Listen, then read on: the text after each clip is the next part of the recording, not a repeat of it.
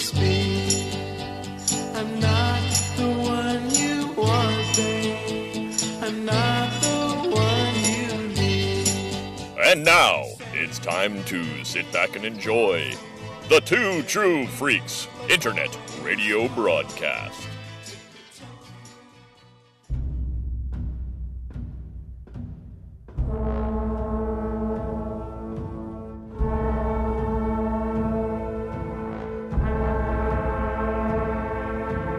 As long as they keep on making animated Star Wars, Hope Molinax and Chris Honeywell will be on the case. Welcome to Jaig and Jedi, a project that began with Clone Wars and now may never end. Hi everyone, welcome to a brand new episode of Jaig and Jedi, a bi-weekly podcast talking about something Star Wars. In this episode, targeted by numerous interests, the fugitive Cassian Andor returns home to Ferrix, a tinderbox that is experiencing a spark of rebellion. There will be... Fuck the Empire, we're smacking fascists with bricks today. We're talking about Andor, Episode 12, Rick's Road this week, the finale, a year in the making. We finally reached the fucking end of Andor. Took us a year, but we are here. My name is Hope. I use she, her pronouns. And this is my awesome co-podcaster, Chris. Introduce yourself. Hi, I'm Chris. I use all kinds of pronouns in my daily life, but I'm identify with he, him, I guess. Is that what Yes, and we do have a very super special guest with us. I'm so excited. I've been waiting a year to have them on the show. Yeah, you better be good, Hope, because you've been blowing them up for the last year. Yes, I have been blowing them up. They are the voice of the wonderful character Zero on the Star Wars Tabletop podcast. I was about to say Codpast. Codpast. For Light and Dice, and they are probably the biggest Andor lover I know. Welcome to the show, Robin. Hello. Would you like to introduce yourself a little bit? Yes. My name is Robin J. Moss. I use they, them pronouns. I voice Zero on For Light and Dice. Do various other voices occasionally for things. I don't know if you need a voice. Hit me up. I do know that you've been on some radio dramas podcasts. Yeah. I was on an episode of the show Tattered Tales. That's very good. Yeah, it was, I think, season 4, episode 2. I played a character called Corey. But yes. And there's other ones that I can't talk about, but yeah. So, in your words, what is For Light and Dice, and who exactly is Zero? And I know, Colton and Charles was on 2 weeks ago, and we talked at least about this, but I want to hear it from you. What is a Star Wars to Zero? What is Star Wars to Zero? That is interesting. Listen, you weren't on the behind the scenes episode, and that was your question for Zero's point of view. What is Star Wars? What the Star Wars is? Well, that's interesting because there are no wars in the stars happening in the High Republic-ish. I mean, obviously there's conflict, but it is the star piece, but not. Anyways, yes. For Light and Dice, all queer Star Wars tabletop RPG. We play Star Wars 5e and have a grand old time in the High Republic. Zero is the engineer of the group. They are a droid who was found in a wrecked heap on the ship, the Phantasmal Squonk, and was repaired by the crew and was discovered to have no memory of who they were, what their life was before, and they had no sort of marking, so they just got around to calling them Zero. So they are a bit of an anxious being, but also just kind of not really knowing exactly what is going on, and they don't know what a Star Wars is. Yeah, they don't know what a Star Wars is. That was part of the appeal to me, was so many Star Wars characters, we do have sort of POV characters of this sheltered farm boy is brought out into the greater galaxy, but like still knows what Star Wars is. But if you have a character that doesn't know fucking anything at all, then it's like, I don't know what money is. I don't know what I recognize we are on a spaceship. That's cool and neat. I don't really understand what they do other than get us from place to place. One of my favorite mini arcs is Zero figuring out money, but through the lens of our anti-capitalist win. Yep. Oh my god. Yeah. So yeah, Zero has some very guided political opinions by Win, because no one else really talks about their political opinions. So Zero just kind of assumes Win is right about authority and money, and so whether or not you ascribe to those philosophies, Zero is just like, yeah, Win seems to know what they're talking about. So Win is Charles's character, by the way. Everybody. Oh Jesus. Okay. So, and meanwhile, like Gaz understands like money and the Republic and how it functions, and she's just like, "Win, please stop telling Zero about anti-capitalist stuff. We still have to buy gas. We still need to buy gas." So, we're just like actively benefiting off of the Naboo royalty, while Win and then subsequently Zero are like, you know what, royalty is kind of fucked, actually. And Gaz is like, we can never go back there again, which sucks because they gave us a house. We have a house we now can't use. Yeah, they gave us a free apartment. And we're just kind of here like, yeah, fuck the monarchy. So, yes, we have a wonderful time over there for Light and Dice. And Robin is the reason why like anybody who's never listened to a Star Wars or watched a Star Wars can listen to our game, because Zero gets to actively learn about Star Wars with everybody else. And we do have like listeners who don't watch Star Wars, so it's all because of the brilliance of Robin. Oh gosh. Hope that reminds me. Remember I told you about how I was watching this wonderful set of, and this is a rare thing nowadays, I was watching a wonderful set of YouTube videos. And it's this guy who watches movies and reacts to them. There's a million people who do that. Well, this guy decided to watch all the Star Wars. He never watched any Star Wars, had no interest in it, didn't follow it, didn't know anything about it. And I've been watching this guy he watched the first 6, he watched the original trilogy, then he watched the prequels. And I gotta say, his like what he enjoys in media is very similar to what Hope enjoys. So it's like watching a Hope, but even more pure, because he's discovering it for the first time. And guess what? He just watched, Hope. Rogue One Solo. Yes, Clone Wars. Rogue One. And he's now decided it's his favorite.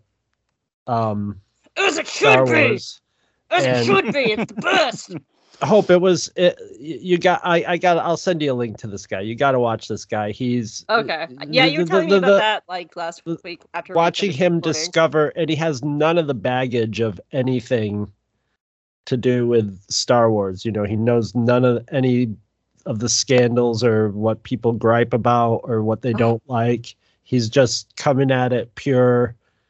And you can see his editor who has watched all the Star Wars just keeps putting notes, just like, watch his face here, folks. And funny. It's one of the most wholesome, wonderful like experiences. And all through it, his favorite character has been 3PO, but he calls him Goldman. Goldman. He's like, it's Goldman. Oh my! And so we're watching Rogue One, and I'm like, oh my God, C-3PO walks through in this one. What's gonna happen? And the guy almost lost his mind. He's just like, yes, it's Goldman. Goldman, I love you, Goldman. That's amazing. That reminds me, when I was in college, my freshman year, there was another student who was from Brazil and had never seen any of the Star Wars, had no like cultural context for it at all, like did not know a single thing about it. And I'm just out in the like lobby playing cards with someone, and he walks into the room and goes, "Guys, I just found out that Darth Vader is Luke's father. I don't even know what life is right now." And I was like, my friend, no one gets to have this, because even if you haven't seen the movies, most people just kind of know that by osmosis. Thank you for sharing this moment with me, because no one gets to have this. You never get that purity. When this guy hit Empire Strikes Back and, he told him he was his father, he's like, what? And he goes, oh, that explains the Luke, I am your father line that I keep hearing people say. That was Darth Vader who said. He doesn't call him Darth Vader. He calls him Anakin after watching the prequels. He's just like, Anakin, it's Anakin. Rogue One, he's like, Anakin, is this going to be Anakin? No, it's just some random, it's Anakin! Please send me that, because I'm a horrific capitalist whore, and I would be like, oh, I could turn that into an article for work. Yeah, blow up this guy's page, because I want to. And I don't know how much of it is an act, because he watches a lot of movies, but it doesn't seem like an act at all. I will say you can't tell with the YouTubes these days, but like it for old jaded Star Wars fans like me, who have had to listen to everybody cry about Star Wars since Return of the Jedi in some way or another, ongoing since that. It's just great to see someone just coming in and pure. That's exactly what I want, because like one of my writers wrote an opinion piece of like, hey, should Daisy Ridley be blamed for the story of the sequel trilogies when it was above her pay grade? Within an hour, there was 100 Facebook comments, and I was like, I'm not looking at those. I'm just not gonna look at those. Most of those articles can just be titled, I don't understand how movies are made, and I don't understand how things happen, so I'm mad. I wrote an article about how, like, it's abhorrent that the stress of Star Wars fans made Daisy Ridley get holes in her stomach lining. And when I posted, and I even addressed the Facebook comments, and when I looked at the Facebook comments, they were all blaming me and Daisy. And I'm like, fuck all y'all. Fuck every one of you. But I also realized who didn't read the article, because I directly, addressed them.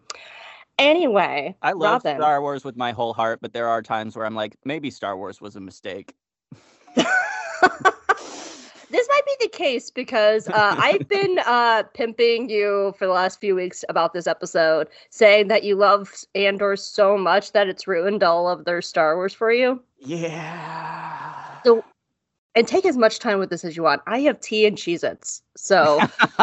I'm going to get my roommate who hates Star Wars to watch Andor. I just told her today, I'm like, I'm watching She's like, I don't want to watch that. And I'm like, I'm watching the episode right now where there's a group of old ladies called the Daughters of Ferrix, and they're about to start a revolution at a funeral of one of their members and stuff. And then I just froze the frame, and I'm like, okay, now look at these women. And it looked like she works at a theater, and she belongs to a union, and they're backstage workers. It's all older women, that's all women like postmenopausal women age for the most part. And ever since like our house burned down, I've been meeting all these people as they come over to visit our new house and stuff. And they're all just like these tough old ladies who are just like, I'm going to kill some fascists. One of these days, I'll kill me some fascists. And I believe them. Yep. And so I was telling her about this, and she's just like, maybe I will watch it. I'm like, maybe you should all watch it. It's the stars for non-Star Wars fans. Like, it really is. But I have my box of Cheez-Its, my tea, and I'm going to sit back and let you answer this question, Robin. What is it that you love so much about Andor? What don't I love about Andor? Gosh. Or I guess how has it ruined Star Wars for you? How has it ruined Star Wars for me? I mean, it all goes back to Tony Gilroy. I think to not to get too negative about other Star Wars, but a lot of Star Wars lately has kind of been just about Star Wars. Mm-hmm. And it was really refreshing to, have a story that used the language and imagery of Star Wars to say something about life and the real world and the shit that's happening right now and has been happening for thousands of years. I mean, you listen to Tony Gilroy talk, he's like, everyone's like, wow, it's so topical and relevant. And he's like, I don't have to be pulling from the stuff that's happening right now. This, look at the Russian Revolution, look at the American Revolution, look at, any revolution throughout history. Like, this is the same shit that has been happening over and over and over again. There's nothing new under the sun. And it's just brilliant. And it reminded me why I love science fiction, why I love fantasy, of like, you can use these big themes and ideas and, these massive sort of intricate worlds and bizarre locations and creatures and use all of that as dressing to communicate a deeper meaning that is a real commentary on our world and like makes you want to be better. Like, I watched Andor and I was like, shit, I am not doing enough. Right. And I'm still not doing enough. And I there's plenty of room to grow for myself and what I can be doing to make this world a better place. But like, I've not had that feeling coming out of a Star Wars in a while of like this. I feel like I am a different and better person because I watched Andor. And it's funny because when I describe it very similar and people go like, that doesn't sound very interesting, but did they blow anything up and stuff? But also, yes, they do. They do. Yes. That's what's crazy to me is like there is this weird,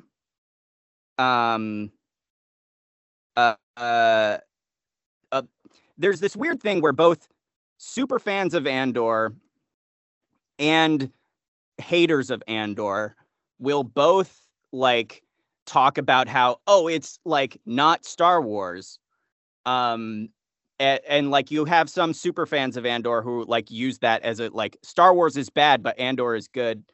And then you have, haters of it who are like, this isn't really Star Wars.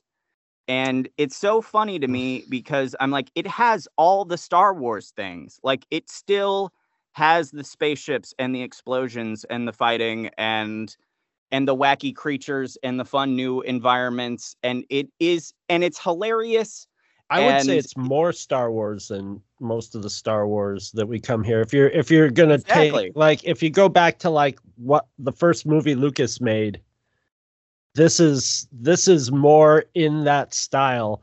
I imagine George Lucas was watching this. He based the Rebels off the Viet Cong. Yeah, and I'm sure he's watching this, just nodding his head, going, "Yes," But it's hard to describe Andor without it sounding too politically charged or preachy or anything. But it does it organically. It puts the Star Wars stuff in there organically instead of shoving something familiar in our face and go, "Look at this. Remember this? Remember this?" Yeah, exactly. Like the aliens, everything just shows up organically in it, as if the world was just existing as it does without the watchers watching it, without having to pander to the crowd and making, even the people who want to be pandered to, a lot of them have watched Andor and they don't care, because you get sucked into the story. It's great storytelling. Absolutely. And just like the precision of the writing and the editing in the show, like Andor can do something in a moment what Mhm. some other shows take entire episodes to do. Like Or it a is season. so Even. concise. Mhm. It's insane to me. Like it is such a masterclass in screenwriting because it does not waste anything. Nothing. And cinematography. Yeah, exactly. Like everything that is on screen is important. This is not a show that you can watch looking at your phone while you have it going in the background. Like that, everything that is on screen matters and is communicating the story. And if there is something like it characters do not like the fact that it uses silences, it uses like characters just like looking and contemplating. Like there are so many things that other shows and other Star Wars shows would just fill all of those moments with words to just tell you what is happening. And it is just so good at your classic screenwriting rule of show don't tell. Like everything is important. Yeah, there's a confidence to it that frankly doesn't exist in any of the current, even the stronger Disney Star Wars, like, the stronger episodes of The Mandalorian and stuff like that. Still, they always have those moments where it's just like, okay, all right, Yeah. I remember that. Yes, I remember that. And I know there's people all around going, it's the thing, they did the thing. And that drives me nuts. That makes me sad for Star Wars and for the people who watch Star Wars. I mean, I guess, enjoy it however you want to enjoy it. But like, just like, there's almost people who like, I just want this to function on a surface level, and it's never functioned on a surface level, so. Yeah, the thing, it's so funny because like people, I think so many people think the things that made Star Wars great are the cool little things that just happen in the background. Like, a classic example is, the how the Mandalorian uses R5D4 and turns him into like this fucking superhero. Yeah. And like, he's fine, a piece of equipment. If you love it, like, that's great. I'm not gonna, say I'm just that's imagining like Colton like crawling through the wall. Oh, like, yeah. I'm coming for y'all. Yeah, probably.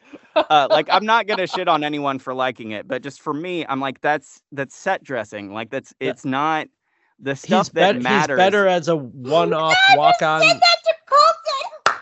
Set dressing. I mean, he is. He's a plot device. He is there. Group. He is there to get R2D2 on the scene. That is what he's there for. And he wasn't even necessary for doing it. It was just a little to add a little tension to a moment, and that's fine. And then he blew up, and then they took him and they recycled him. That's how it should go. And it makes it ruins the immersiveness of it to me, because the immersiveness of it was when I was a kid and I saw Star Wars. They'd never made anything like that I'd seen, that just created, this world is here. It's functioning. It's going on. We're jumping into it. And once you start recycling all that stuff, then it becomes just another, like, a media creation that, and that means everything that appears in it is some potential, that, I could see someone at Disney going like, R5, I mean, he's kind of a cool design, and if we got hit, there's toys in that, and people know who he is, and why not give him a chance to, and there are people who are like, I'd like to see R5's story and stuff like that. It's like, me, no, I like everybody I see. I mean, it's great. Like, you go to a big city and you see everybody walking around of all different races and creeds and colors walking around, and you go like, here's a mass of humanity and everybody's got their life, and that's fascinating. But I don't want to go through and know everybody's life, that it's, sure. It's not necessary. And it would kind of ruin everything, Yeah. But at the same time, like, the way Andor uses its background characters, you look at it, you're like, oh man, what is that guy? Like, it is kind of the weird balance of like, I don't need, the R5D4 story, but at the same time, watching Andor, there's just like, some random background alien that I'm like, whoa, what's his deal? I love him because like he like puts his hands up in like a bunny hop like before he that like guy, crosses the street. And he looks both ways, and then he bunny hops off the curb, and then he goes on his way. Like, he's amazing. I love him. I don't want to know more about him, but I love him. Yeah. It makes the world feel alive and real, and new and fresh. And like that's like I cannot overemphasize the brilliance of Ferrix enough. Like it is probably my favorite Star Wars planet now. Just the fact that they built the entire set, and like I don't even think if they used the volume in the show, it's very little, but everything was practical. Like they built a city. Yeah, they I think they said it was like 5 city blocks or something like that. And there's, obviously there is CGI, like, they didn't construct the whole bell tower, like some of that is CG extension. But yeah, they didn't use the volume. There's a couple instances where they use like LED panels for like Mon Mothma's apartment for the like Coruscant background. They used that sort of technology, but yeah, they weren't using the volume. And Coruscant would look weird if it wasn't a good chunk of it CGI, because that's how we sort of but at the same time, they also used a lot of real, like not even just practical sets. They used locations for Coruscant. Yes. Like they went to like an old abandoned apartment complex for Cyril's apartment, and they went to like a like popular like bus stop or train I don't know, but like a public transit system that was used in the like spaceport bits that Cyril arrives at. There's so many like real practical locations even for Coruscant, and it's just like I cannot. It's just so amazing. I love every single thing about the show, and that's not even talking about the performances that like. Tell me about Kino Loy. Kino Loy. I still have Cheez-Its and tea. Go. I did not think it was possible for me to love a character more than Kanan Jarrus. And what Andy Serkis and Tony Gilroy and Beau Willimon and who directed those episodes? Shit. I don't know. We covered those more than 8 months ago. I know this. I can't remember it right now, but the director of those episodes, what they were all able to accomplish together in 3 episodes. I cannot overstate how important that character and that character's journey is to me. To like, and hearing Tony Gilroy talk about it, like, we on the surface level, it is sort of like a political awakening, of course, of like, someone who is who is a captive of the system, but is also being used by the system to perpetrate the system, and is then turned into a revolutionary leader. But the way Tony Gilroy has talked about it in interviews is like he sees him as a religious character, like the voice in the prison that is like the floors are online, or the booming voice is credited as the voice of God. Like if you look in the credits, it's called the voice of God. And Tony Gilroy describes Kino Loy as like someone who has faith in this system. Like, yeah, he's a prisoner, but he has faith that there is an afterlife, that there is something after this, and comes to the realization that his God is not here to help him. His God is not going to give him salvation. He is here and will die here. And his God is basically a glorified like McDonald's manager. Basically. I will say, I pulled this up for you. The director was Toby Haynes. Toby Haynes. God, what a friggin' brilliant man. I can't, like, One Way Out is my favorite. Like, I mean, the whole prison arc is my favorite Star Wars movie. But One Way Out specifically is like, I cannot, like, I get chills just listening to the score. I get chills just thinking about Kino Loy's monologue and all the prisoners running barefoot. God, I'm getting a little bit choked up. That's so loud. Cry. There was crying last episode, so yeah.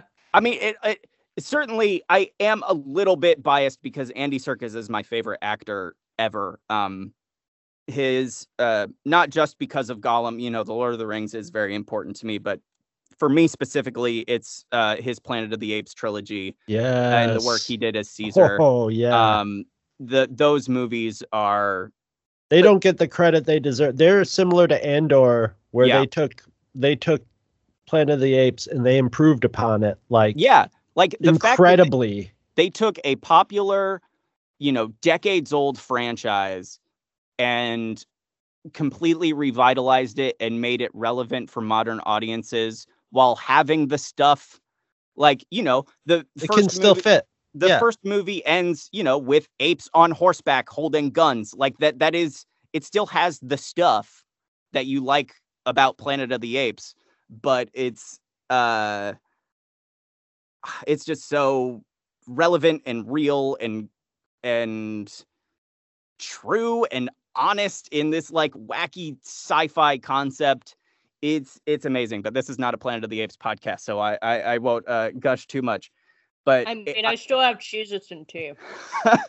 I love Andy so much, and he is one of the most talented actors working today. Like, I literally did just watch Rise of the Planet of the Apes the other day, and like the fact how that man did not get nominated for all three of those performances Because he was in a Planet of the Apes movie. That's all. Yeah. That's the only reason that happened. You know, Yeah. it's the same reason that, like, when everybody's complaining about why Barbie isn't getting any, you know, getting the Oscar, you know, attention that it should. It's not going to. It's a movie about a Barbie doll. You know that. Yeah, The people well, I who mean, vote there I on do think the problem Oscars- is more about sexism because Barbie There's did that get too. some recognition, but most of the women who made that movie successful did not. Right. So Right. It's about the it's about the people who vote for the Oscars are not, you know, not really film buffs. You would, even though they're in the industry, you know, they're more about like,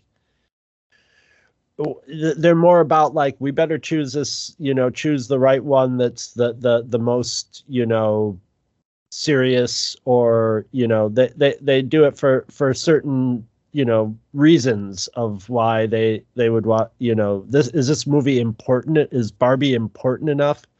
And Sure. and if it's a genre movie, instantly they're like, you know, yeah, no matter how good that is, you know, the closest that anybody ever came to that was, I think, Fury Road, the Mad Max movie. yeah, Got a bunch of Oscars, and mostly because George Miller has also done other movies that weren't genre movies too, so they could safely.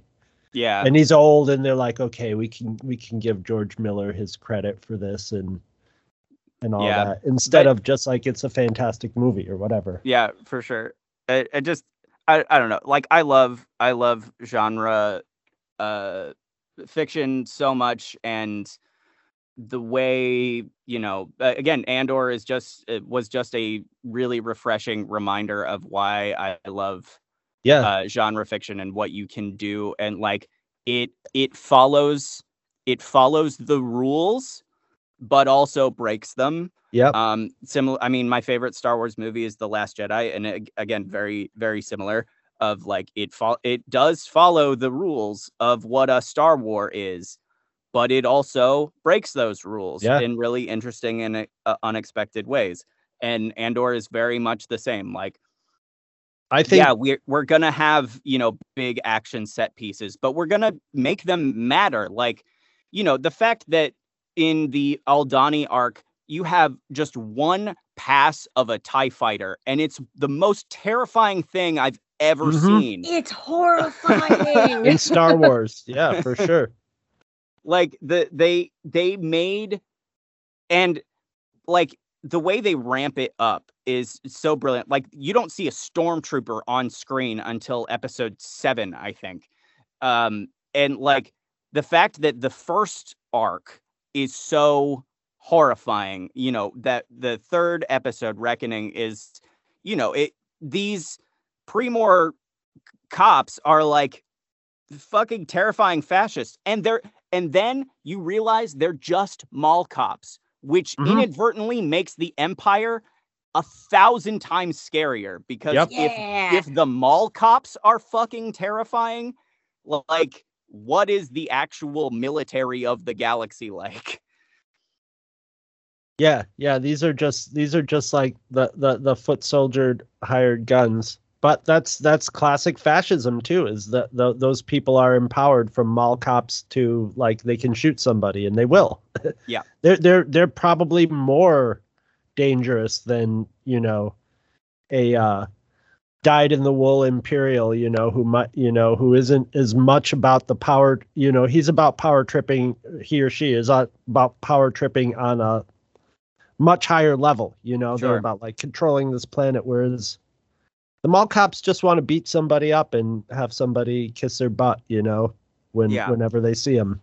But yeah, to bring it back to the original question, yeah, Kino Loy is he's my favorite character, and if I ever, Andy Serkis is the only actor I would pay to wait in line to get a picture with. And if I ever do, I won't even need the picture. I just want to thank the man for Kino Loy. I mean, for all of his work, but specifically Kino Loy. Like, seeing a man just completely broken down by the system he's in and waking up, and then, seeing him be supported by Cassian to be the leader that he's supposed to be, which, of course, that whole arc is just a microcosm of what Cassian will then do in Rogue One. Is, he gets to be he supports the leaders to do the thing so that other people can be free. It's both of the incredible monologues in that episode of, it doesn't matter if we die, like, we have to try. We have to take the system down no matter what. And even if we fail, the fight is still worth it. Like, I'm sliding in just to say, put a note, like a pin in that word try, because it will be addressed in my notes. Yes, this episode. Absolutely. Yeah. It's such the fact that Star Wars went there is, like, it's really unexpected and meaningful, because so much of Star Wars is, the fight against tyranny and fascism, and the good guys always win. And that is important. We need to see that. We need to have the hope that can happen. But what Andor brilliantly does is it shows that the fight itself is worth it, whether or not we win. Right. If fighting fascism is important, whether or not we succeed. Like, the evil must be fought, even if it cannot be beaten. And that's just the brilliance of Andor. The prison arc just illustrated that perfectly. It's like, well, you could not fight this, but you're just going to get worked till you die. And that's going to be it. You're going to be in this thing where you're in this, you're going to be, you're going to be in this prison, whether it was a real prison in this or just the metaphorical prison. And if you just stay there, you're just going to stay there till you're used up, because you're a cog at this point. And so if you don't do it, if you die, you're going to at least die trying not to do that, you know? And if you don't, then you're not doing that. And that's, Yeah. I have some notes in the third act in those regards. Yeah. But yeah, I could go on forever. I love Andor so much. I mean, that is the entire reason I wanted you to come on, specifically the finale, because that very much is the. I knew that, like, coming on the finale episode with you, that when I ask you what do you love about Andor, it'd be like the perfect summary of the show, and I'm sitting here going, I don't need to do any work. So thank you for making my day much easier. And I actually, as you guys were talking, Charles sent me a message, and I wrote him back, listen, Robin has been talking about Andor for 20 minutes, and it's the best episode of Jaig. So, right. Well, are you two ready to get into Rick's Road? I am. Fuck the Empire. Let's do this. Let's smash some fascists with bricks. So, Andor episode 12, Rick's Road is. I did not change my outline. It's fine, everybody. Andor episode 12, Rick's Road, aired on November 22nd, 2022. It was written by Tony Gilroy and directed by Benjamin Caron. Some extra information for you. Davos Scotland's wife, Ronnie, and his son, Stekin. I did not practice, it's fine. Are played by Rosalind Housestead and Finley Glasgow. This episode almost had Star Wars' first F-bomb. Marva originally ended her speech yelling, "Fuck the Empire." Dedra's actor Denise Gow said in an interview that it was such an amazing moment to hear Fiona Shaw yell, "Fuck the Empire," and then she immediately followed up thinking there was no way Disney was going to let us keep this in the episode. And finally, the episode heavily relies on diegetic music, which was recorded on set and required meticulous planning to make sure everyone was in their spots to record it live. If you actually listen to the soundtrack with headphones, you can hear the gravel under their boots as it's being recorded. The musical number was also hinted at in the title card, as the same style of music was used in the theme. Okay, Robin, I'm going to prep you. Ready? Okay. You're going to meet our third podcaster. All right. He's kind of a lot. Here's your complimentary water bottle, and if he gets to be too much, you just go psh, psh, and he'll back off, okay? Oh, okay. I got it. He is recovering from a foot fungus from last week, so don't let him touch you. Not recovering. Don't let him touch you. Yoda's been pouring sugar on my foot fungus. I had to send Charles to the hospital because he sat on Charles's lap. Yeah, please don't touch me. I don't consent. Don't like foot fungus? No, I'm good. Yeah. Hi, Yoda. Nope, I'm Very good. pretty. Nope. Wants to meet you, it does. Stay over there. I'm good. Once Thank you. Foot fungus likes to kiss Remember people. your spray bottle. Thank you. Remember your spray bottle. You have a spray bottle. You can use it also if you just want a power trip on Yoda. I do. Okay. Yeah. I'll make sure trip on Yoda. Yeah. Yeah. See how he backs up? Yeah, that's how you do it. Spray some of that on Yoda's feet. No. Yum yum. Nope. Hey, You Yoda. keep those feet Yoda. over there. You keep them over there. Yoda. Hi.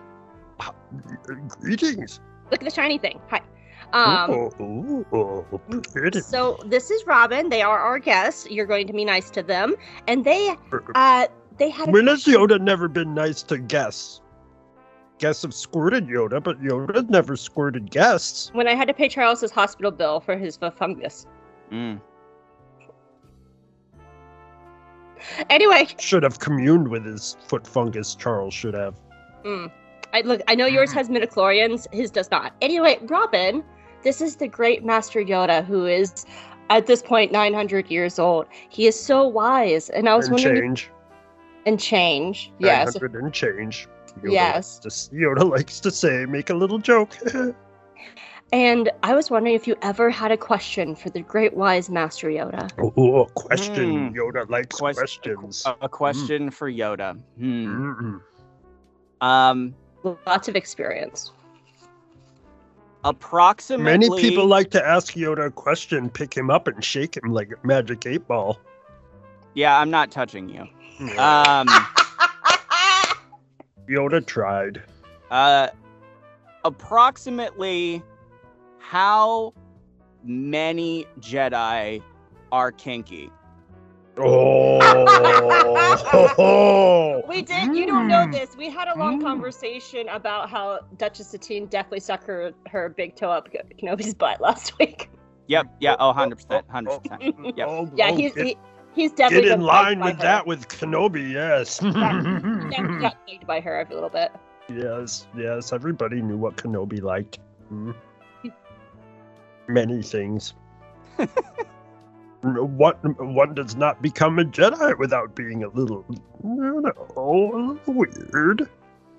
A little weird around the edges. Well, it's all of them? Well, eventually, yes. Once the midichlorians, not very vanilla. Don't like that stuff. Oh. Oh, midichlorians, kind of weirdos. Well, I have heard that the Force surrounds us and penetrates us. So penetrates and sense. binds. Yes. Yeah. Yes. It binds the galaxy together. Yeah, you're right. Yeah, Yeah. that makes sense. So yeah, it's all of them. Okay. Yeah. Inside know. everybody is a couple of midichlorians popping around. Some people more, some people less. You know, some people just like little toe up their butt. Some people like Yoda with many, many, many, many different midichlorians. I thought you were going to say many different toes. And toes too, yes. Now Yoda has more midichlorians and the foot fungus midichlorians.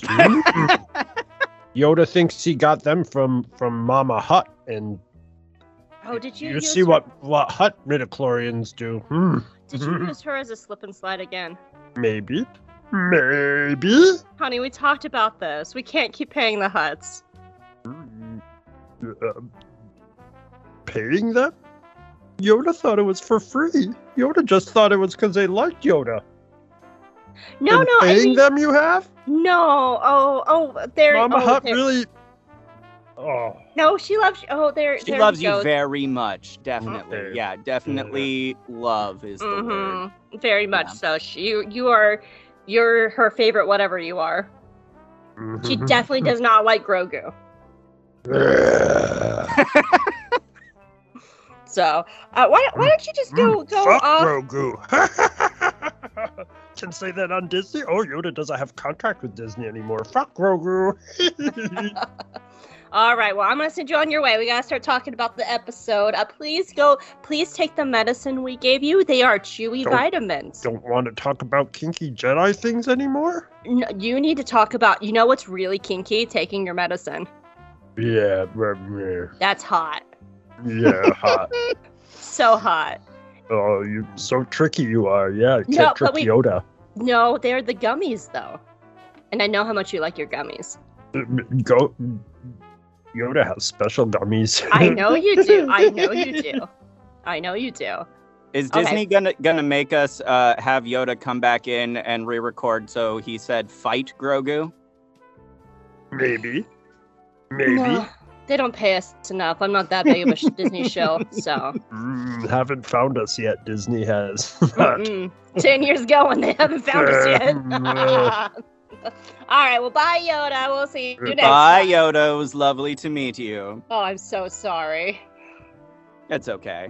Yeah, I mean, he's just senile. You gotta sometimes roll. Yeah, Get to that point. So, but Chris, I did mix in his gummy medicine and with his special gummy, so hopefully that foot fungus will get taken care of sooner rather than later. You hope. You wish. Yeah, well, I mean, he eats them like fucking Skittles, so hopefully. If you try to poison his foot fungus and it gets back to Yoda.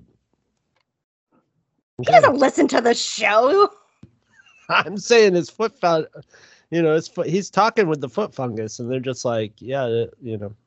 Listen, it's what we had to do to keep Charles from suing us and paying his.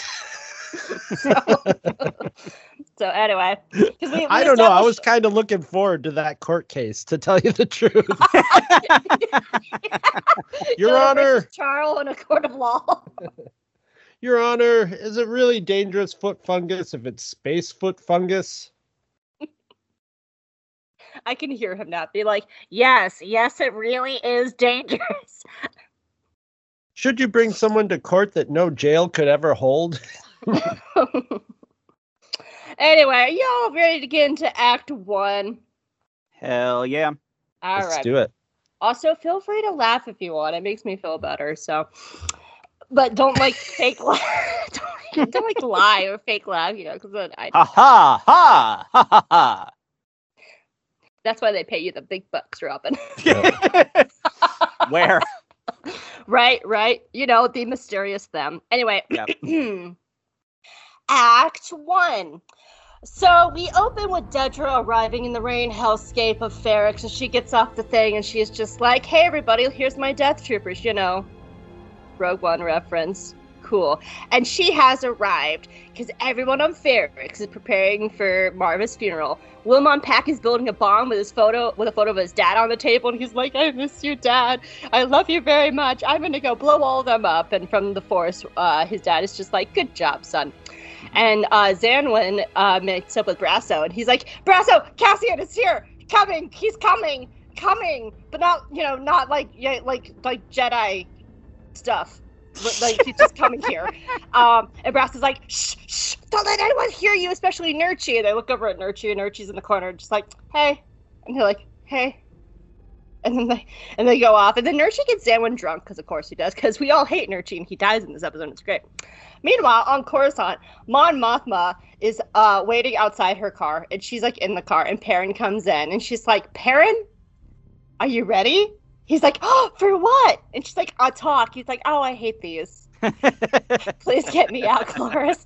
Cloris, save me." And Cloris is like, "I work for the Empire, dude. I'm listening too. Do the talk." And he's like, "Cloris, no, you're my bro. I threw your dinner party." And essentially Mon Mothma's like, "You're gambling again. Cloris, did you hear how much he's gambling? Cloris, he's gambling. Make sure you tell your ISB friends he's gambling, okay?" And he's like, "Okay." So anyway, Cinta comes back to her room, and Vel is there, and Vel's like, "Hey, can we be girlfriends?" And Cinta's like, "No! Can you at least tell me how I am and that I'm pretty? I'm pretty, right? Come away from the window. Let's have a bang. You want to do a sex with me?" And Cinta's like, "Okay, I'll do a sex with you." And then they probably bang before the night before everything goes to shit, because of course they do, because hooray, lesbians. Anyway, in all this, Cassian comes home, and he goes to his father's funeral with Rick. And every time we get a Clem scene, they're amazing, and we need so much more Clem, and I hope we get so many more in season 2, because Clem scenes are the best! And he learns a very valuable lesson, and he finds out also that Bix has been captured by the Empire. During all this, though, we go to the next day, and Dedra is planning this big thing with her men, and she's just like, "All right, here's the box. Here's the box for trapping the men. The box, this is the cool box. We're gonna have no snipers for the box, because if I have to tell one goddamn person one more time that we need Cassian alive, I'm gonna rebel against all of you." And they're like, "No, you're not, ma'am." And she's like, "You're right, I am the biggest Nazi in the room. You all suck. Anyway, where's my boy Hurt?" Anyway, and so everyone is starting to arrive for the funeral. Luthen gets to Ferrix, and he's just like, "Sup, lesbians?" And they're like, "Hey, Luthen." He's like, "Make sure you kill Cassian." And Vel's like, "Okay." And then Incel King Cyril Karn shows up with his friend Linus Mosk, and they have this cute little hat trading scene that I absolutely love. And Cyril's like, "Oh, thanks for your hat, bro. I'm going to totally leave you for the first time when I see my Lady Justice Lady person that I get hard-ons for, because I've never seen or touched a real woman in my life." And Linus is like, "Okay."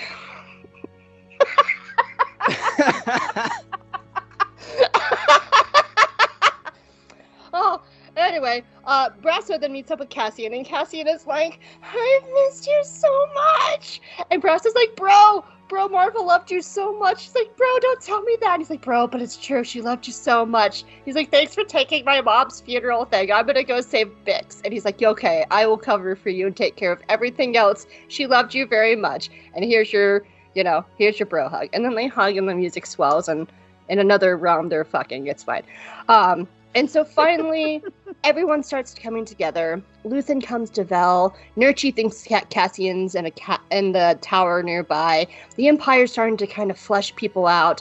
No one's really happy about this. And then suddenly, they hear the sound of an anvil as the time grappler hits his anvil and signals that the funeral is starting early. And off in the distance, everyone starts hearing music play. What did we think of Act 1? Robin, you're our guest. What is your thoughts of Act 1? Oh gosh, that's so much story already. Right? Yeah. In my notes, I was like, and that's the end of the action. I was like, wait, there are like 7 more minutes. Yep. Yeah. This is our issue with Andor. It's like, there are no short episodes because there's just so much packed in like 10 minutes. It's so good. Again, that's just the brilliance of the writing and the editing is like every episode does feel like a full meal. Like they do. Sometimes when you say something feels longer than it is, that's like a negative of like it was like really dragging on. But Andor feels longer than it is in a good way, in that like it's just full. Like it is a like it's like a really good like a nice southern style meal with like the whole fixins and everything. Yeah, but it's also it's like a small meat, like what's the word? Like a filet mignon, like like it's a tiny piece of meat, but it is very filling. But a great chef prepared it, and and it has like when you bite into it, it like every mouthful has a bunch of different flavors that all work together in harmony to make it yes. Yeah, I didn't even mention Nimic's journal in this scene. Oh God. You are the guest and you're allowed to say, hey, I want to just go off your notes and I'll just comment. Or you could just talk or whatever. I don't care. You're the guest. You get to tell us what to do. Remember. All right. It's a shut the fuck up, Chris Roll. No, I love this episode so much.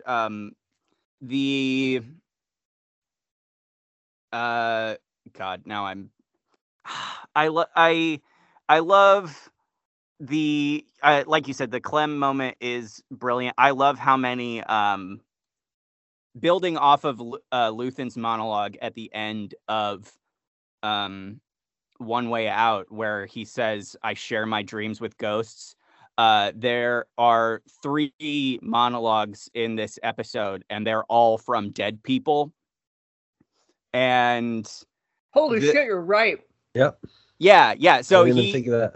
Yeah, he is sharing his dreams with ghosts. He is, he gets to go and see Clem's brick. He listens to Nemec's journal. He, hears Marva's eulogy of herself through hologram. So he is sharing the dream of dead people, of ghosts.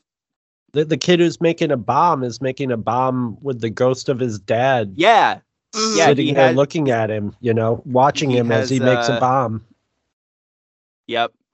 Ah, God, what a fucking brilliant opening too, of just like seeing this kid again, how like, and just a brilliant actor too, of how much that kid can do with his face. He has so like little dialogue all season 1 too, but like the actor that plays Woman, like and like, oh no, basically his script would just have his name and then it would say seethe.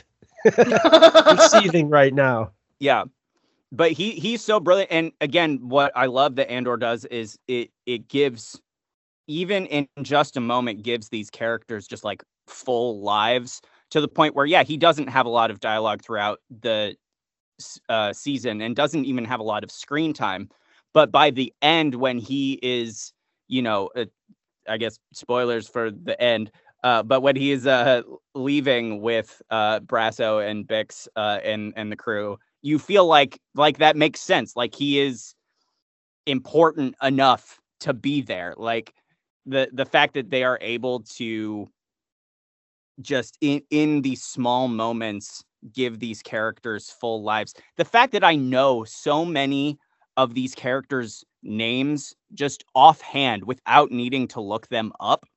Like I could name, I don't know, there's like what they say, like almost 200 named characters in the show. I couldn't name all 200 of them, to be sure, but I could name a lot just off the dome because of just how impactful they were to me. Like, Zan, Brasso, Nurchi, like, and yeah, Nurchi sucks. We hate Nurchi, but snitches get stitches. But they all play But- like a very like specific role in the narrative. Like Yeah. the whole like there's so many different people being radicalized in different ways in the show. Like Cyril is radicalized towards the Empire in the very different way that Cassian's being radicalized for the rebellion. But with someone like Willman, he probably would have never fought in the rebellion if they hadn't have lynched his dad. And that was a very, like, he probably would have just, like, continued with his dad's shop, probably took over his dad's shop, probably would have had a kid of his own to pass down his dad's shop. And that would have been his life if it wasn't for the invasion of these, like, fascist assholes on his planet, forcing him to radicalize. And he represents those young children who have to face war far too young because it's come to their doorstep. I think that's one of the most audacious things they've done in the show, because in the political climate that we've lived in our entire lives in America, you don't see the motivation for a young guy building a bomb to throw at somebody or to blow something up is never given like a reason that you can identify with.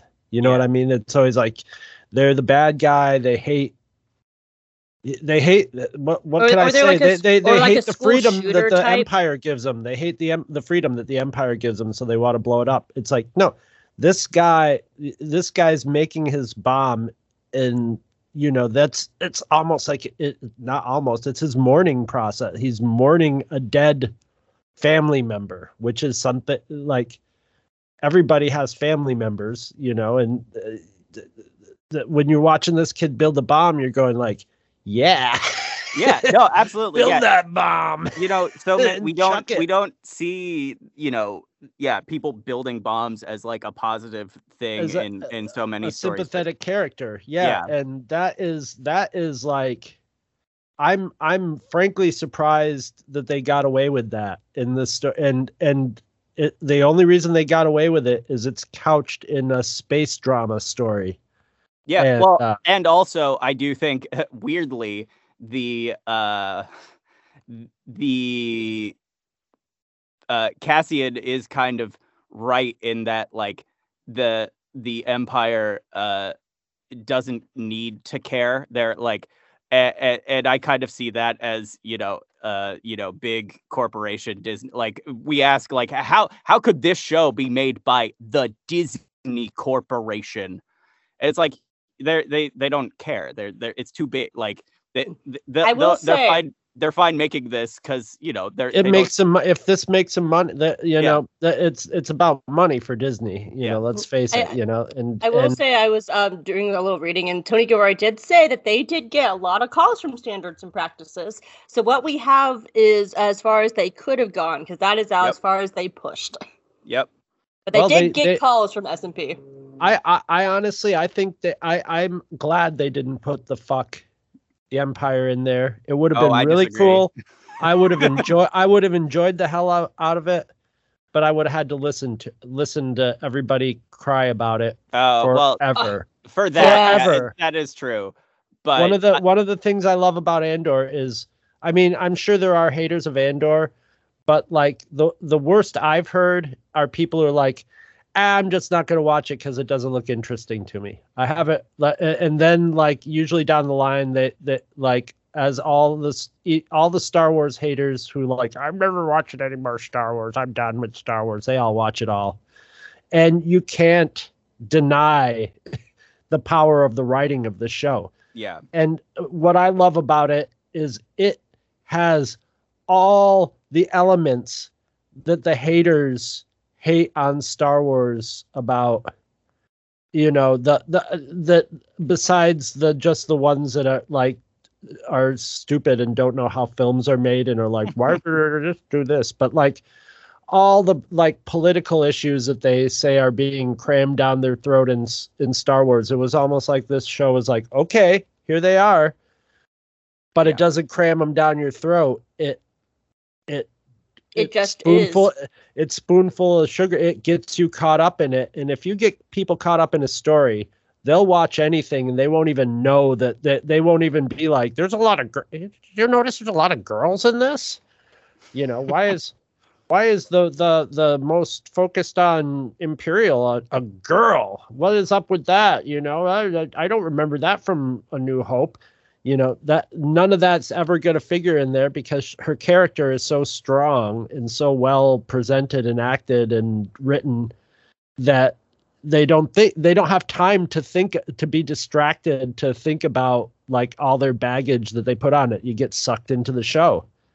And, you know, and I think if the care and time had been put into a lot of the more recent Disney Star Wars, you wouldn't have as much of those problems because good writing is good writing. And I mean, this is the best written Star Wars ever put, you know, ever, you know, maybe short of The Empire Strikes Back is a pretty tight script, but it's a different sort of thing altogether. Yeah.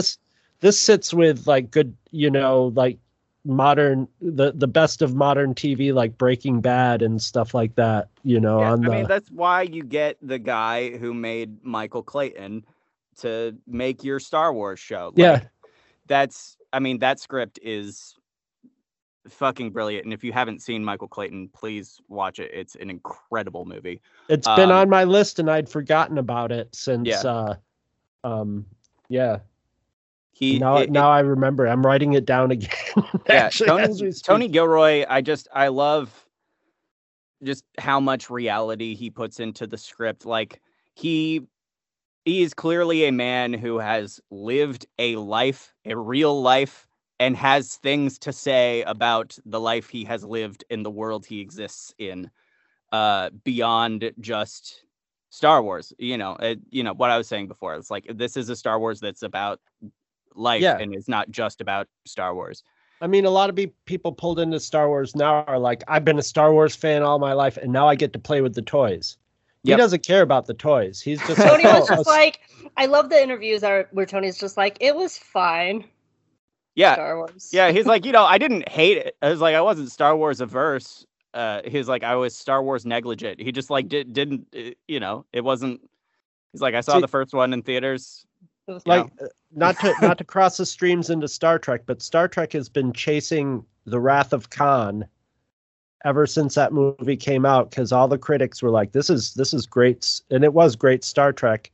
And the reason was they picked a filmmaker who wrote the screenplay who was not a Star Trek fan. They like, this guy's a good director, he's a good genre director, and he's a good writer. Let's pull him in. And then he had to go and catch up on his Star Trek. And then he had to sit there and think, all right, what is Star Trek about as somebody, just an outsider with no baggage? And then he made the movie in that format, you know, as someone who was like, I'm going to make a Star Trek movie. But it was well written, and it had like a strong character arcs, and everything, you know, meant something to what it was. And they've been just trying to copy it by going like, maybe we can bring Khan back, you know. There's just this. It's so funny that Hollywood can exist for so long without even knowing why, when they do something good, why it was good, you know. Right. It's just it just shows the importance of, like, having, hiring such brilliant and precise filmmakers with a clear vision, but who are also great collaborators. Like, one of the great things is I have just drowned myself in Tony Gilroy interviews, and he talks a lot about how, like, everyone's idea is valuable. Like, he does listen to every idea, and if it works, then he's like, yeah, we're gonna put it in the show. But if it doesn't, that's all right. That's, thank you for your idea, but we're gonna do something different. Like, he talks all the time about his, like, first and greatest collaborator is Luke Hull, the production designer. Like, I've never really heard a filmmaker talk up their production designer that much before. Like, but I don't think there is a Tony Gilroy interview about Andor where he doesn't mention Luke Hull. And I mean, you just see it. Like, the sets are absolutely incredible, and like the way they're able to maneuver throughout Ferrix in this episode is brilliant. And that, like, the way they're able to just go from location to location. I love this episode so much. And yeah, Nemec's manifesto. Yeah, let's talk about Nemec's for a second. So, like, that's first of all, I wish they would publish it. Like give me like an actual book of it, please. And to let Tony Gilroy write it.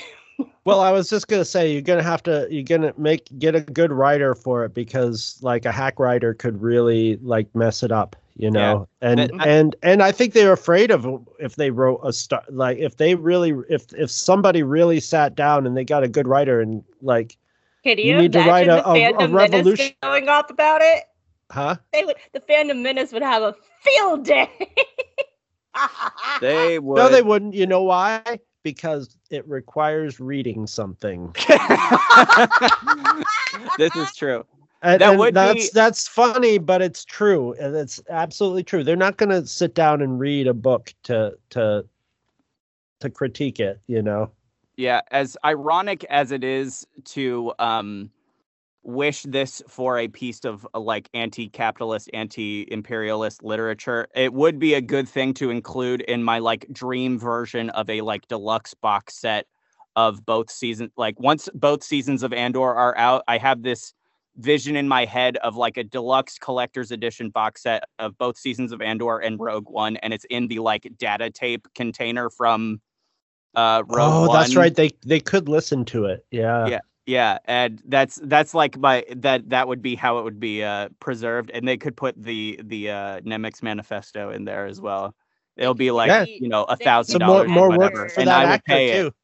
Get the actor to record it. So get that actor paid. He was only in a couple episodes, you know. He might as well get some more Star Wars money. He ain't coming back either. You know? I adore that boy. He is my sweet communist revolutionary baby boy. You know what my greatest fear is Disney finally realizes over the course of time, as Andor gets, you know, as it seasons and people start realizing how great it is, and Disney's like, maybe that doctor could have cloned Nemec, and you know. No. Somehow Nemec returned. Somehow, yes. Dark science, cloning, and he's got spider feet, mechanical spider. Comes out like Maul. Yes. Yeah, exactly. Yeah, he was brought back to life by some communist night sister. And starts like shredding stormtroopers while spitting out catchphrases, you know. Marin finds his manifesto and resurrects him. Hell yeah. Let's do it. Oh my God. Anyway, Jesus Christ. No, I'm Spider Nemec, like Spider Maul. Spider Nemec. But like Spider Maul. The new a Disney Plus original series, Spider Nemec. Oh my gosh. He's going to pop up in the next Spider-Verse movie, like in the background. The weird thing is one of my good friends who used to be in a band with me was named Jason Nemec, and when he was young, he looked pretty much just like Nemec. So it's really weird to see that. Maybe all Nemecs are the same. Maybe he was kind of spicy in the politics area, so it's the Nemec multiverse. So let's write it. The one thing I wanted to note about Nemec's journal was the lesson of try, because he was saying, like, at the end of the day, like, and as you were saying earlier, Robin, like, even if you lose, you have to try. It moves your line forward just a little bit. And what I found so interesting about that line is it's so opposite of what we heard from Yoda, where he said, "Do or do not. There is no try." And it just feels like such an anti-Star Wars thing. And then honestly, now that Yoda's around, I'm going to say that's one of Yoda's dumbest lines. It is one of Yoda's dumbest lines.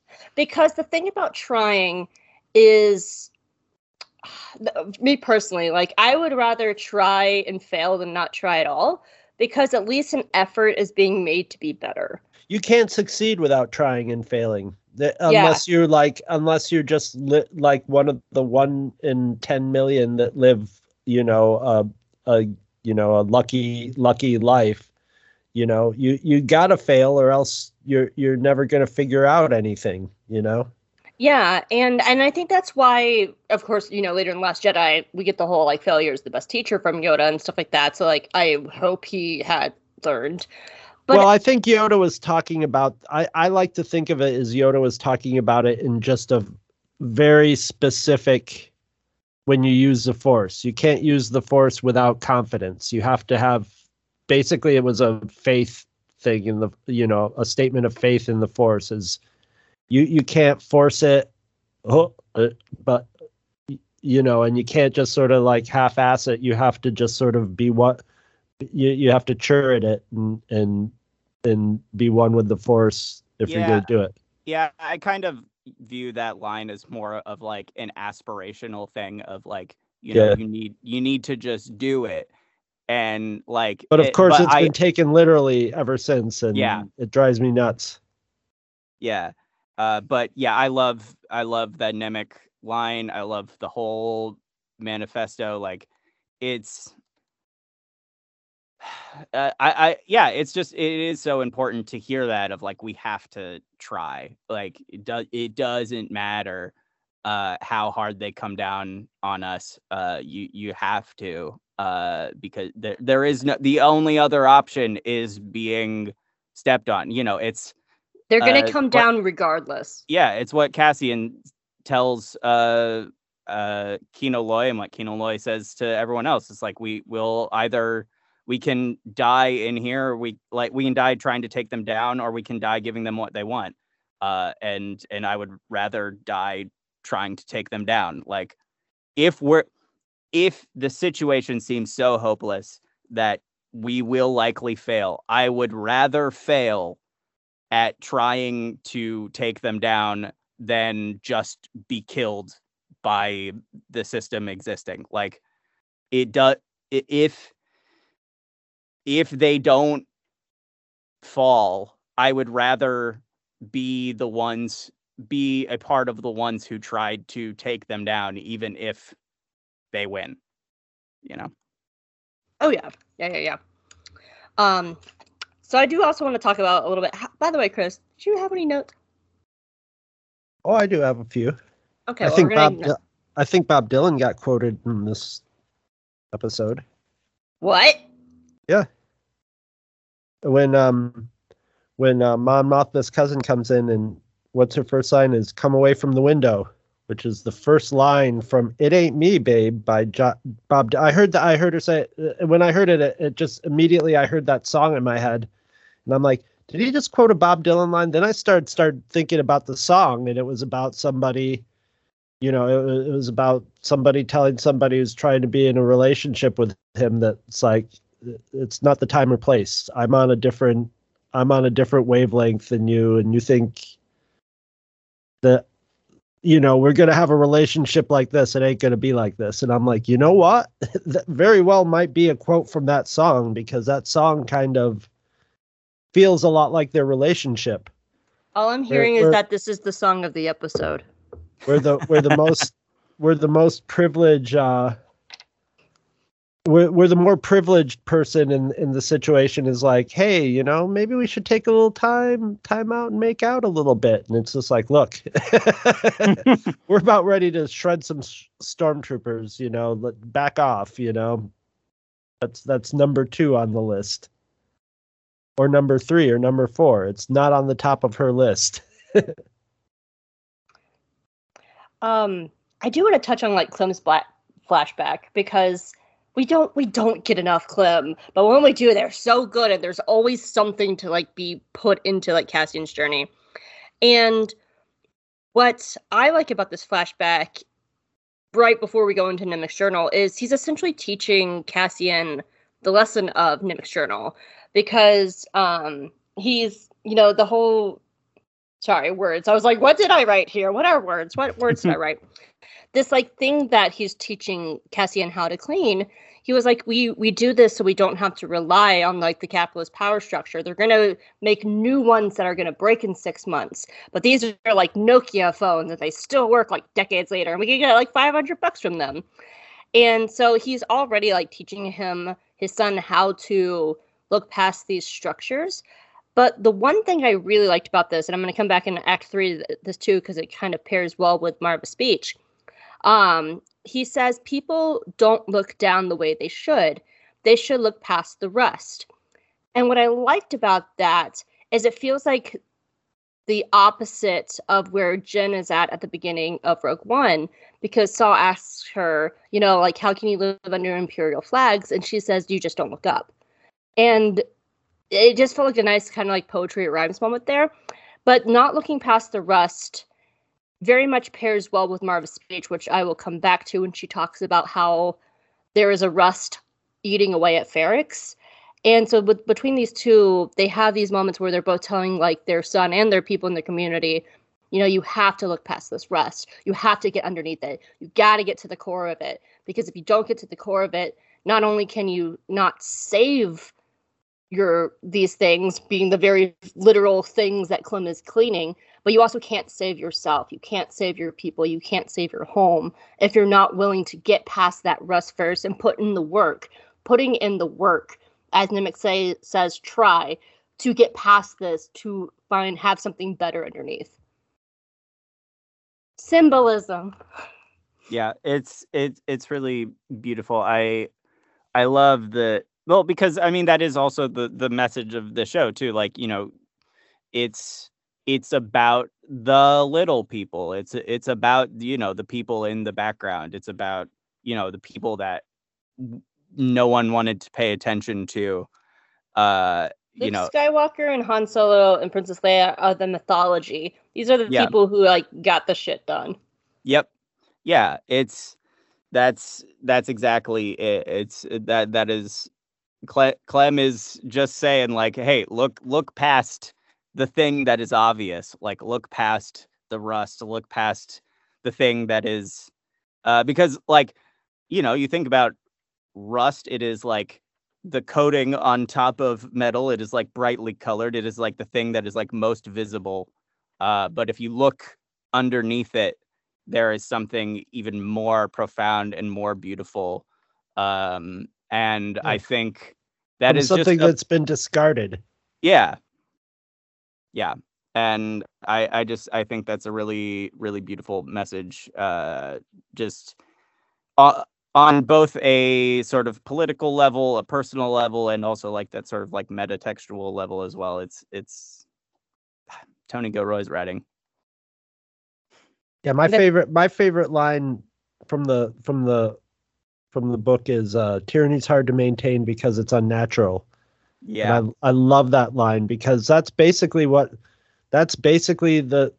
struggle between tyranny and not tyranny is tyranny tries to sell the story that, you know, what's natural is the law of the jungle. Power is what's natural, and what's natural is the powerful dominate everything, and which is completely wrong. Yeah. You know, even, you know, in nature the powerful are powerful, and like, you know, the lions are eating the gazelles and stuff, but it's all in a harmony too. It's all, you know, and they're not killing the gazelles just to prove that, to keep the gazelles in line. They're you know, it's this part of the cycle of life. And I love that just what that line implies, the Imperial, you know, basically it implies Palpatine's philosophy, and I just love it with one line, and it sums up the whole struggle. Yeah, it reminds me a lot of I was just listening to this podcast that was talking about the sort of impact of the author Octavia Butler's work. I don't know if you guys are familiar. I just finished. You should tell us anyway for anybody who's not. Yes, I just finished reading her Earthseed books, Parable of the Sower and Parable of the Talents, which is again another sort of like grounded science fiction duology. Very sort of like it's not even really science fiction; it's like speculative fiction. You know, she wrote these books in the 90s or late 80s. I don't remember. And it's frighteningly relevant. But one of the things she says in those books, and is kind of just like an overall philosophy from her other writings, from what I've understood. I've not read anything else yet, but I've been meaning to, and have been, looking at it. One of the things she says is, all that you touch, you change, and all that you change changes you. And this podcast that I was listening to that was talking about it was talking about the difference between colonization and exploration. And they said the difference between the colonizer and the explorer is the colonizer wants to change the world without being changed by it. Yes. And the explorer is willing to be changed. Like the fact that like Empire wants to go to all these planets and enforce their will, their way, that the structure they have set up is the truth, is the only way, and you are wrong for having your own cultures and customs. I mean, it's all over how the Empire talks about Ferrex. All this local custom, bleh, whatever. The PORD of like any festivals will be suspended, Yeah, and we'll let them have a little bit of it to keep at our convenience when it serves our purpose, but otherwise, yeah. Yeah, but if you go to a new place, you should be willing to be changed by it. Like, you should be willing to say, hey, this is my perspective. This is what I can bring to you, and this is what I want to learn from you. So it's like that's exactly it. Of like, that's why that's why tyranny is unnatural. The natural state of the universe is things constantly changing and being changed by each other. And if you just try to enforce your will onto something, that will break eventually. That cannot last forever. It breaks, it leaks. I don't remember the last thing Nemec says, but it will eventually fall, because that is not natural. That is not actually following the true state of the universe. Mm-hmm. That all just reminds me of the colonizer's line of that our conversation. Reminds me, you might have to shut the fuck up, Crispy, on this one, but I got a personal family story of my sister joined I am out of Cheez-Its. I'm kidding. I love you, honey. I love you so much. Please continue. My sister joined the Peace Corps out of college and went to the Ivory Coast of Africa, and she wasn't on the coast of Africa, but she landed on the Ivory Coast, and she was deep in Africa, and stayed with a small tribe of people.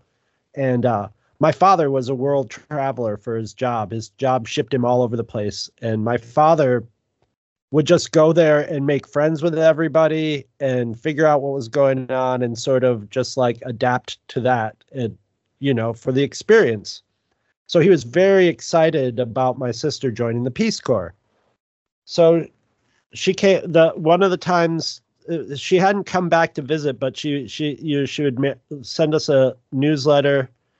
And one of the newsletters, I got a little cassette, because she knew I liked drumming, and she was just like, the people here every night, they drum, and then they all dance around a fire, and it's a community thing. And and she came back to visit us, and she was talking about how hard it was there, because she was trying to teach people how to use condoms and how to dig a toilet, and they didn't care. They didn't want anything to do with it. And she was frustrated that nobody ever listened to her and stuff. And I started talking about the drumming, and I was like, well, that must have been intense every night. And she goes, oh, I didn't go to it. And I'm like, you never went and danced with their tribe? And she's like, no. And my father looks at her and goes, that's why they're not putting on condoms or listening to you. You won't. You're not good. She said it like, of course I wouldn't do that. And it's just like, what do you mean? You're there. Yeah. You're there. You're living there. You're eating the food with them. You're living in their home. Go and dance with them. And then all of a sudden you'll be part of them. But she did not want to be part of them. She wanted to be there. And I don't want to have this, come off negatively towards my sister. I mean, she was 20 years old or whatever, but that's the mindset of somebody who's like, so that's like the colonizer mindset. It's like, I'm not going to go. It's like I would be shy to do it, but like within a week I'd be out there every night dancing around the fire, It's and I have danced around fires with drums before. It's fun. It's great. It's bonding. It's a bonding, that's how you bond with people who dance around fires. There's a reason that's like the one like really good episode of Book of Boba Fett. Yep. That's the only good one. That's another rant. I like Book of Boba Fett from the point of view of it being like popcorn Star Wars, where I just turn off my brain and I'm like, kaiju battle. It's a kaiju battle. Let's go. It's pulp. I enjoyed it. It reminded me of the old cheesy Star Wars comics when they really didn't know what they were supposed to do and would just throw all the sorts of things at it. And it was. And also, I think because I love Robert Rodriguez because he's like, give me $5 and I'll make a movie. He doesn't care. He doesn't. I'll figure out how to do it with $5. And it was on, and I'll throw everything at you to do that. And that's what sort of it was. It was like, is this too goofy for you? Sorry. Well, we'll do something else. But I will say, like, the reason that hit is because you have, an indigenous man telling an indigenous story with Tamora Morrison, and like that's why that slaps so good. Yeah. So. Well, Tamora, I mean, that's something he can, and like I tell everybody, if you got the stomach for it, Once We're Warriors is the Tamora Morrison movie to watch. It's not an easy watch, but it's about the Maori and the struggle to maintain, their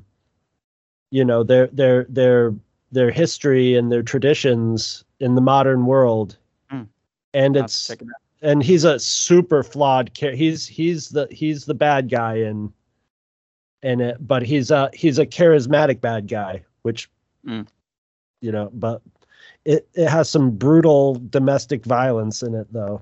That's like the most, like, it was hard for me to watch, and I'm a jaded film. I'll watch any movie, and I was watching it just going like, oh, yeah, this is hard. But boy, oh boy, I mean, like the people who've just seen him in Star Wars should see that to see what kind of an actor he is, and like they griped, they're just like, Boba Fett isn't as tough as he's supposed to be, and it's just like, I don't think you understand stories and people.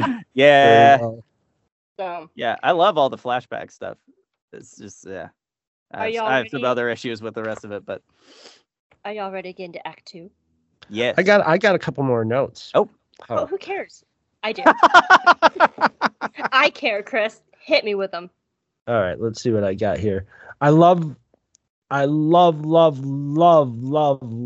the scene in the taxi with Mon Mothma and her husband. I love it. We didn't talk about Mon throwing Perrin under the bus. It's my God. Good. No, we didn't. It's so awesome. Yeah. I hate him so much. Throw him right under that space bus. But like the way she does it, the way she does that scene, talk about stuff packed in the scene. Oh my God. God. Mon Mothma knows for a fact that guy in the front is listening to their conversation.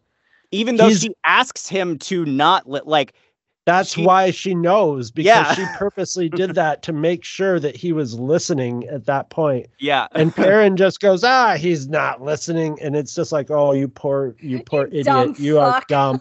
You are done. Such a dumb fuck. Done. You are about to just tie your own noose, slip it around your neck. You're about to take your own foot and stick it up your own ass. You're just gonna, and God bless her. God bless her. I'm glad it worked. And at the same time, I think he was gambling on Coruscant when he's like, I don't know. I actually do think he had given it up. Like, Perrin is a piece of shit. Don't get me wrong. I'm not here to defend Perrin. But I do think he was being honest there. But Mon Mothma needed a lie that would be believable. And that it just, it's pulling from that one way out. He believes it. She believes it for sure.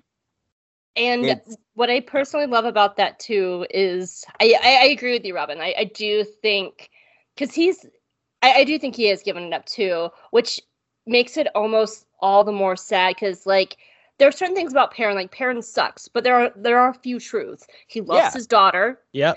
And we know that him and Mon can work as a team. We've seen it multiple times that they are actually a really good political team together when they actually are on the same page.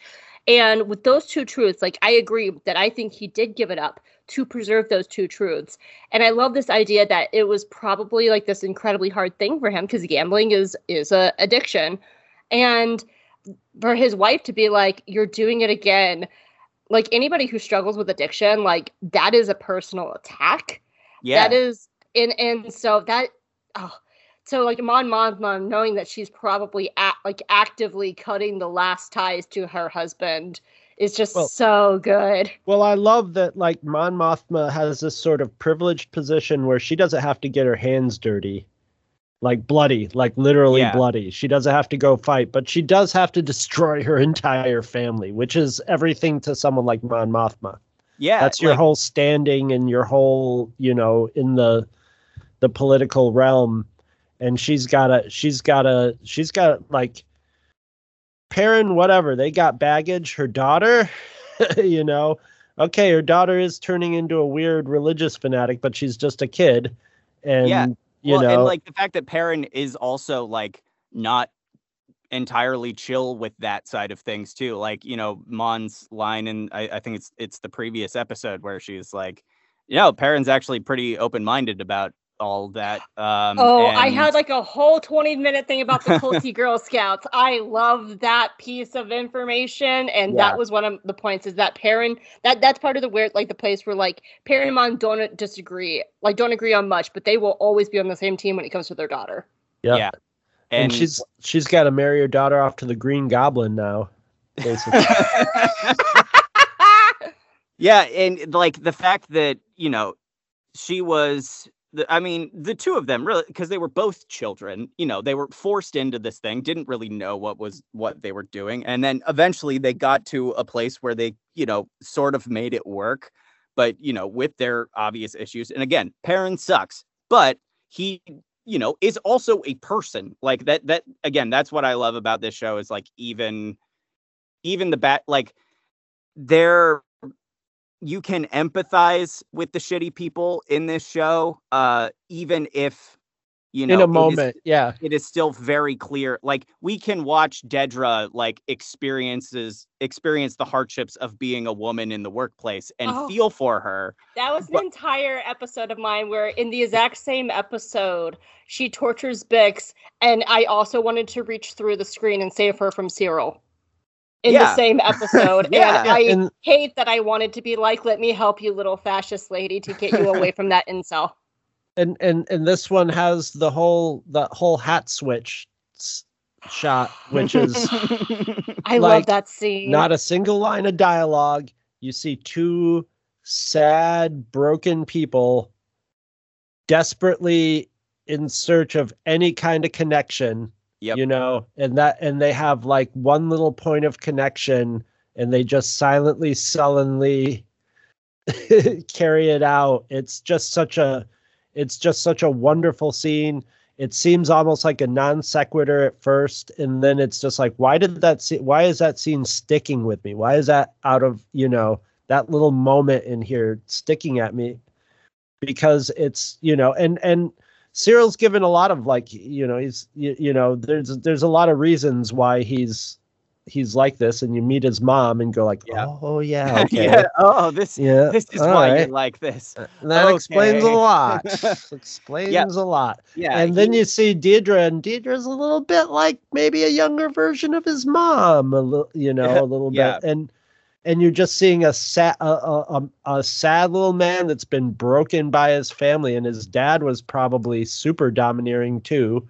I totally thought you were about to say a sad little sack of shit. Yeah, well, that's what makes you a sad little sack of shit, is just constantly, having someone, with aspirations for you and running your life, and she just, and feeding you weird cereal on the TV over, by the breakfast nook. Yeah, just a nice little breakfast every nice little breakfast conversation is just peppered with poison and knives. And it's wonderful, and it's all done just with like the perfect strokes. Yeah. Oh, let's see. What else do I got? What else? Oh, I like the line with where they're talking about Deirdre and to Luthen, and she goes, you know her, and he goes, not yet. And I was like, ooh, I didn't catch that the first time. I wonder what his plan, I wonder how he pictures what happens when he meets Dedra. Is she somebody he's thinking of using in some way? I like the implication that Luthen and Dedra might have some sort of interaction in the future. Yeah. Even if it's something that we never see. I love the scene of the band tuning up. Just as someone in a band, knowing that that's something a band would really they'd all have to sit around and tune up a little bit and get their, they're all playing horn instruments, so they got to get their lips vibrating. and I love the little detail. You get to see the bell from the side, and you can see how it was cast, and you can even see how the metal flowed down it. The grappler's anvil. Huh? The time grappler. Yes. You see it from the side, and you see it's this one big curved piece of cast metal that's been laid on its side to like echo out from either side, and you can see the lines in the metal, how it flowed. It's like you not only see the thing, you can see how it was made and how it's just little details like that. And my only other note is I love how, okay, the Empire's setting this all up. We told them they could do it at this time, but we had to set it forward a couple hours. We had to, we told them do it 2 hours later than they were supposed to, and they fuck everything up just by starting early. All they had to do was start 2 hours early, and all of a sudden you see just the fear inspired by, like, you see in that situation, like the people at the funeral are standing there like, like pieces of metal, and the Empire are just like flying around like straw in the breeze, just like they're going, they're going there. You can see the palpable fear in every Imperial in that, when it just the fact that like their control they set over it, one thing just got set off from their control, and it just sends them into a flurry of fear, and violence. And I thought that was very, very telling and awesome. Mm-hmm. But that's all I got for Act 1, which is most of my notes, because it's most of the show. Yeah. We are going to go into a break of Act 2, Robin. Cool. Act 2. The banging of the anvil fills the air. The Jason's got away from me. So the time grappler's banging his metal. He's just banging away, right? Because I apparently can't be serious anymore. Hey, the time grappler bangs. He does bang, and he bangs hard. for everyone to hear. Hell yeah. Good for you, time traveler. And Marva's funeral is starting early, and the Imperials, as Chris said earlier, are like straws in the wind because they're just like, what the fuck? We're surrounded! Actually, now that I think about it, it's kind of a nice parallel of episode 3 when it was just 2 guys and all the banging and noise of Ferrex made the mall cops be like, we're surrounded and scared. It's nice. It's Star Wars, it rhymes anyway. And all the Imperials are like, fuck. And everyone, as music swells, the amateur Ferrex Time band is just like, let's play that old hit, the Sad Funeral March. And they start walking through the town, and they're all coming together. And as this is happening, everyone starts going into place. Cassian is using the cover of the funeral and the procession to sneak into the hotel to go find Bix. And getting past Dedra's men. And Dedra and her men are just like, where the fuck is Cassian? And they're like, should we shoot him? And she's like, I will shoot you if you tell. I have to tell you one more time to keep him alive. And he's like, I'm sorry, I wasn't listening because you're a lady. And that's how that man died today. And so the entire cast is coming together. Brasso comes out with Marva's funeral brick. And B2 Emo is just rolling next to him like a brave little boy he is. Jezzy and the daughters of Ferrex are there with their nice fancy reds. All the whatever job Brasso has, they're all in their nice outfits too. Woman joins them, running out with his little bomb in his pocket. And the Imperials are just like, why are they playing music? What is this? Customs? What the hell is a custom? This isn't regulation. And everybody has come together. And as they do, B2 Emo rises, like in this little shaft thing, doesn't actually like rise. Like this little shaft thing comes up, and he projects an image of Marva. And she is glorious and beautiful above. And she's just like, hey, so I'm dead, and I guess this is a thing, and I always wondered what it would be like to be dead. But I just wanted you all to know that I love you all very much. And you made my life all very special. And if my baby boy Cassian was here, he is my baby boy. And here are some like pictures of him, and like Cassian is just from like everyone hears from the hotel, Mom, what the fuck? She's like, this was his baby butt. He was so cute. I know he was like, look at 14. His little pee-pee. Ooh, he was 14. Mom. Oh, no, he was like 10 when she adopted him. Never mind. That's true. Okay, yeah. Never mind. Strike that from the record. It's like, what the? Everyone just kind of stops and stares. And she's like, anyway, I just wanted you all to know that we've been sleeping, and these fuckers have invaded us. See, hi, you Imperials down there, y'all invaded us, and we're gonna fucking fight you, because you suck. You suck big balls. Do you see the balls of the Empire, the balls of the Emperor, the wrinkling testicles that hang down around his knees? You're gonna suck on them. Excellent. Yes. And meanwhile, this Imperial is like, well, that's not very nice. And he just strides over there, and he's like, excuse you, madam, you're not saying nice things about the Empire. And Marva flips him off and goes, fuck the Empire! And he's like, oh. And this man turns over B2 Emo. And there's a silence across the crowd, and he looks up and realizes it's just him against hundreds of Ferrex people. And this man has real fear in his eyes, and he goes, fuck. He's about to get Ferrexed up real bad. He's about to get Ferrexed up real bad. And that's the end of Act 2. Ha! Can we please talk about the music? Yeah, God. As the guy who edits these episodes and has to go out and get the Andor soundtrack to put behind all this stuff, and as one of the guys who is always like, Star Wars needs John Williams, I've changed my tune on because of Andor. This music is fantastic. Nick Britell is a fucking god. I adore the Andor score. Is at this point literally the soundtrack to my life. Like, I have it going on at work. It's a phenomenal in my soundtrack. Headphones. It calms me down when I'm having an anxiety attack. I listen to the Andor score for just about anything.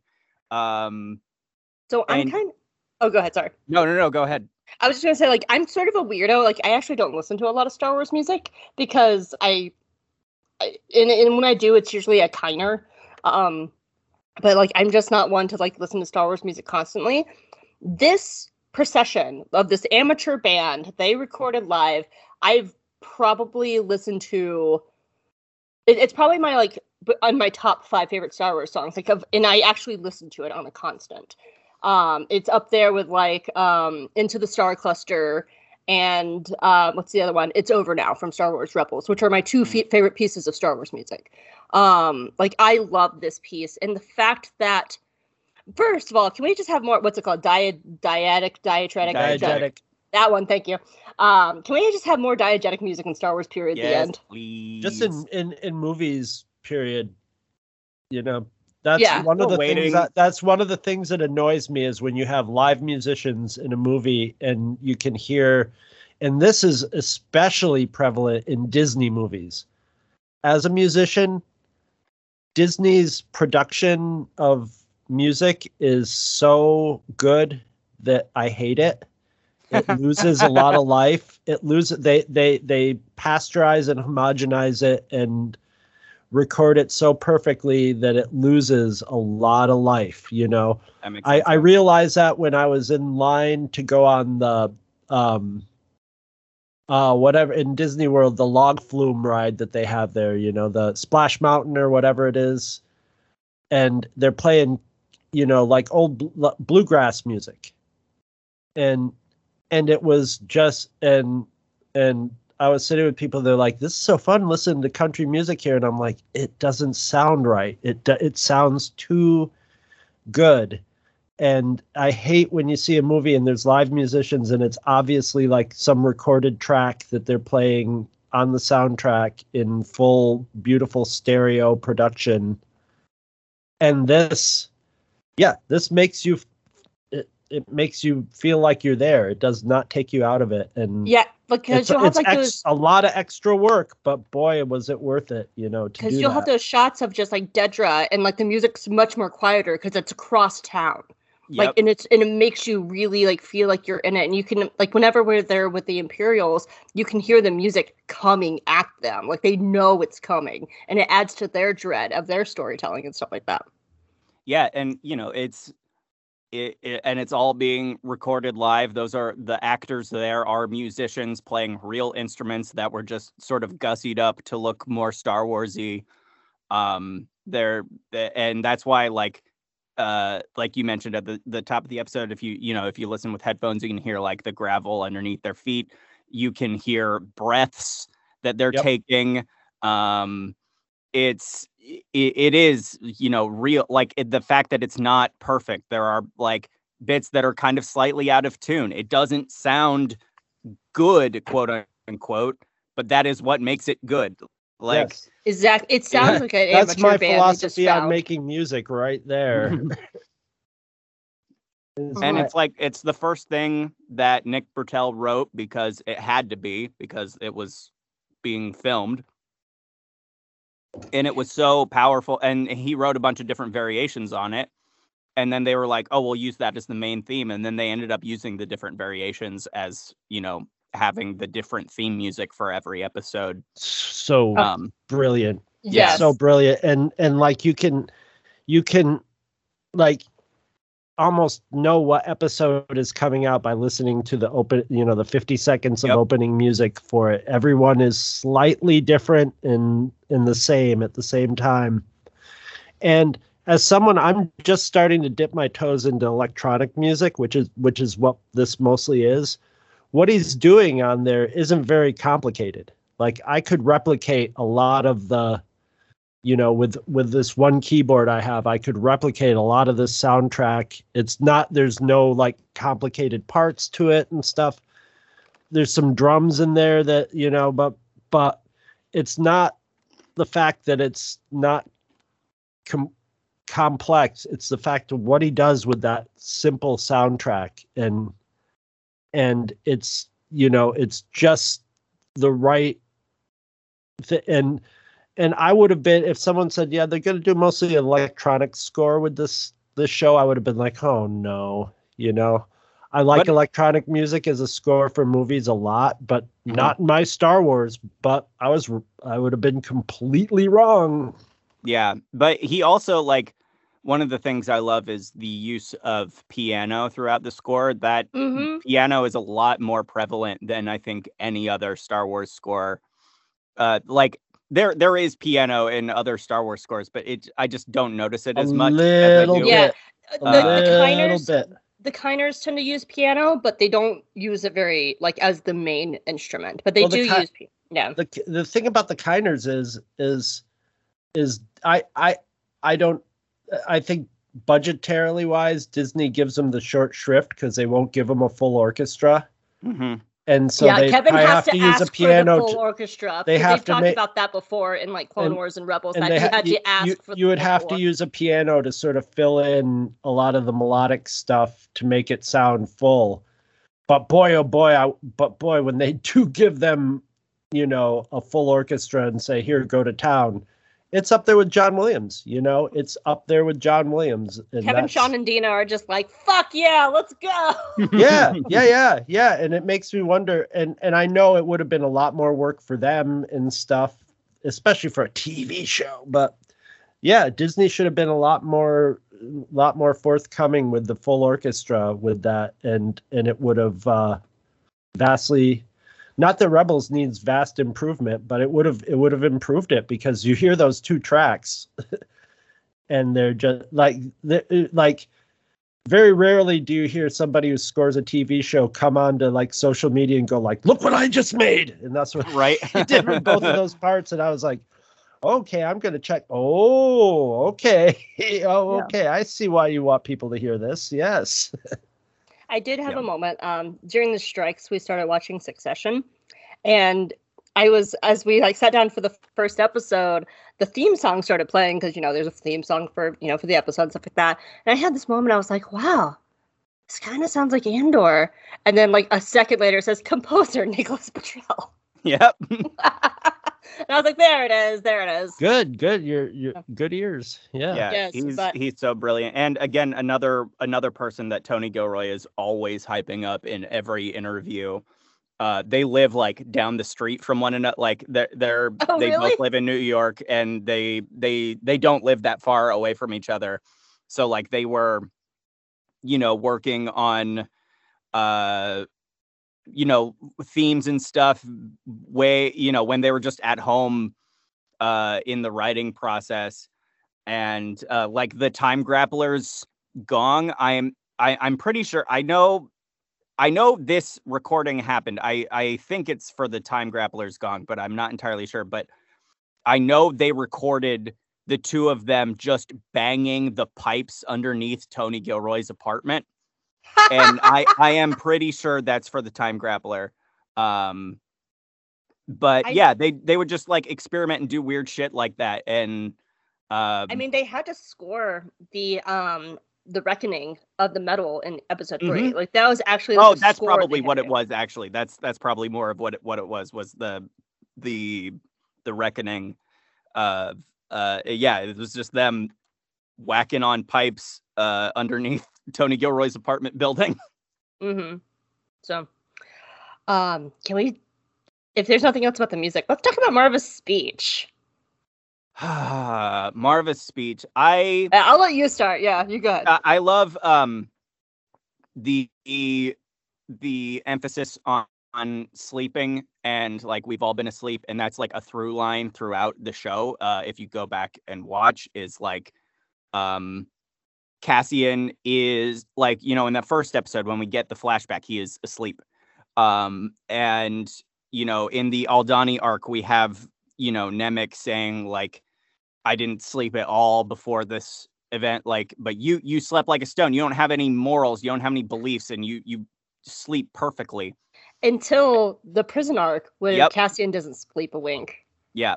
And it's like, oh, he's waking up. And that the fact that they then like literally say it in Marva's speech is just perfect. Like it's, and we've all, the fact that she says, we've all been sleeping, like the journey, Ferrix is radicalized right alongside Cassie in the journey of the planet is the journey of Cassian as well. It's just beautiful. And I the first time watching it, of course, you're not expecting that to happen.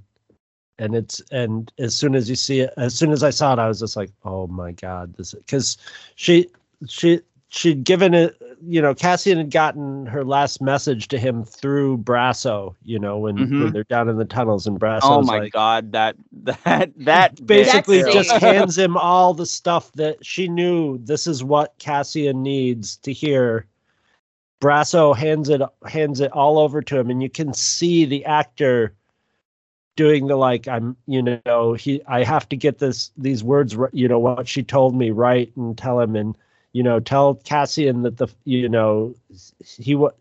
didn't start, the fire was already burning. He just and then when she pops up in the hologram, she might as well just have a big gas can in her. She must have been thinking about that gas can like the last few months of her life, and she just was like, yeah, that fire's already started, and just turns the gas can over and just starts dumping it on. I just imagine poor Marvin. Marvin is putting on some sunglasses and pulling out a flamethrower, just being like, "Pah!" Yeah. Basically, she knows what to say, and she sets up Cassian for what he has to do, which is go get Bix and eventually, massacre some Imperials. And then she gives the people just what they need at that moment too. And you can see like everybody in that crowd going, yes, that is us. Yeah. They're already pissed off to begin with, but now you can see that and that's what I love about this is their restraint and that is never shown, especially in TV.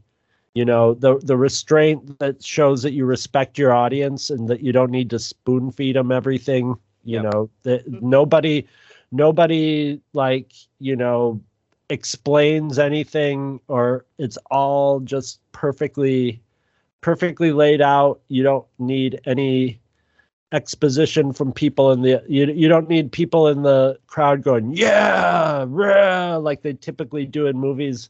This is an organic crowd going bad, and the crowd is getting mad, and the Imperials are so stupid, just like she knew they would be, that they came out like, I'm going to throw my jacket over this droid and kick him over.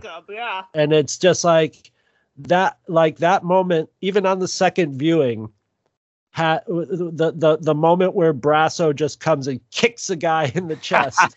I'm up out of my chair and just like, Brasso! Kick him in the chest. I have so many things to say about Brasso in Act 3. Brasso is basically kicking the dam open at that picture at that point, and it's for and the audience is right there. Play the audience like a fiddle. They're right the minute that foot connects with the chest. It's just like, yes. Crush his chest. That's success as a filmmaker right there. To kind of bring this back, and actually no, I kind of actually talked about Klim, but how the connection. Yeah, fuck it, we've already talked about this. Anyway, Fiona Shaw is just so good. I hope we get at least a couple flashbacks with her in season 2 just to bring her back. So I'm in my headcanon, she's also related to now I can't remember the actress's name. Shit, from the Golden Girls in this holiday special. Oh, B. Arthur. Yeah, she is somehow distantly related to B. Arthur's character in the holiday Chris. Special. Fuck yeah! Someone write that fanfic where they kind of look like they could be sisters, right? Okay. And she does mention her sister. She says that I remember walking and holding my sister's hand the first time I saw a funeral. Well, that was B. Arthur. That was B. Arthur's hand. She was hell yeah, Chris. Thank I you. dig it. Did you have anything else about the speech, Robin? Oh, I just wanted to piggyback off of the trusting your audience. Get up on that back. Before the speech starts, the whole crowd is chanting "Stone and Sky, Stone and Sky," And like, you know, we don't get any explanation for what that is or what that means.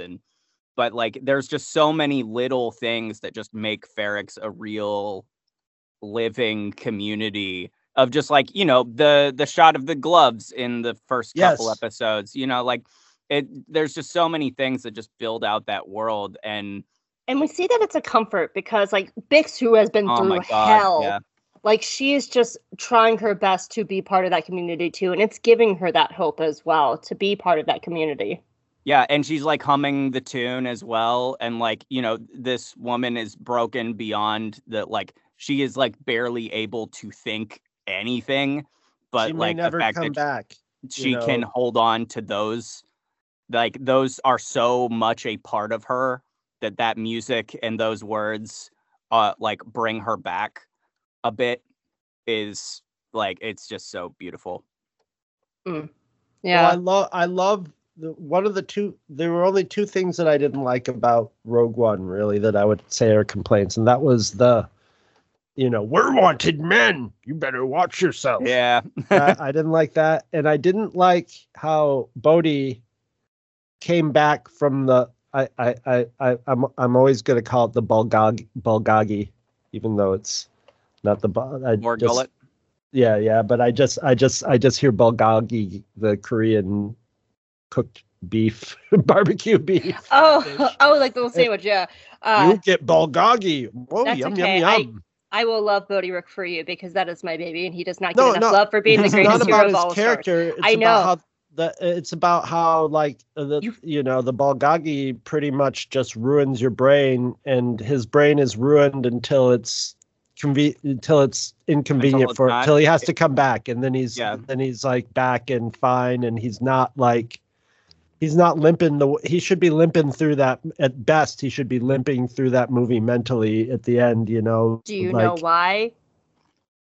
Because you did not put respect on his name. His name is Bodhi Rook, the greatest hero of all of Star Wars. That is why he's able to get through it, because he is Bodhi Rook, the greatest hero of all of Star Wars, and you will put respect on his name, Chris Honeywell. That was the guy who watched that for the first time that I was telling you about at the beginning. He kept just cracking up every time that Bodhi would say, "I'm the pilot," and he's just like they would say it. He'd say, "I'm the pilot," and then like 2 lines later, Bodhi would say like, "I'm just the pilot," and he's just like, "Oh." And then, like, when Bodhi got killed, you see the editor right up there, and it goes, "Notice who's not saying anything about I'm the pilot anymore." Notice who's not making I'm the pilot jokes anymore. Those were his last words in his head. It's just, I'm the pilot. This can't happen to me. I'm the pilot. Robin, when is Charles going to make this joke? When? What? When is Charles going to make that joke in Vlad? When? Oh, that he's the pilot? Yeah. So he's definitely gonna make it now that you mentioned it in the show. Yeah. Oh, he's definitely listening, you know. We know. He definitely we know you're there, Charles. We know you're getting we can hear you breathing right now. Sorry, we have to do our weekly yelling at Charles, because don't sue us over Yoda. Did anybody else have anything about the speech? I mean, I just wish they had left in the "fuck the Empire." There's no way Disney. There was no way they would have. But like, it was a kind of amazing. Like when Denise Gow said that in that interview, I was like, oh, they probably just did it to just like hype people up or whatever, like to play the audio. But they did actually record like if you look at her lips when she says "fight the Empire," it definitely, like, she is saying "fuck." And like they confirmed that later. I think there was I want to say Variety, but I could be wrong about that. There was like on YouTube there was like an interview like breaking down the this episode with like Tony Gilroy, Nick Bertel, and a bunch of other people. Fiona Shaw was one of them, and like they confirmed. Oh yeah, I've seen this one. Yeah. That they did say "fuck the Empire." That was in the script. That was what they shot.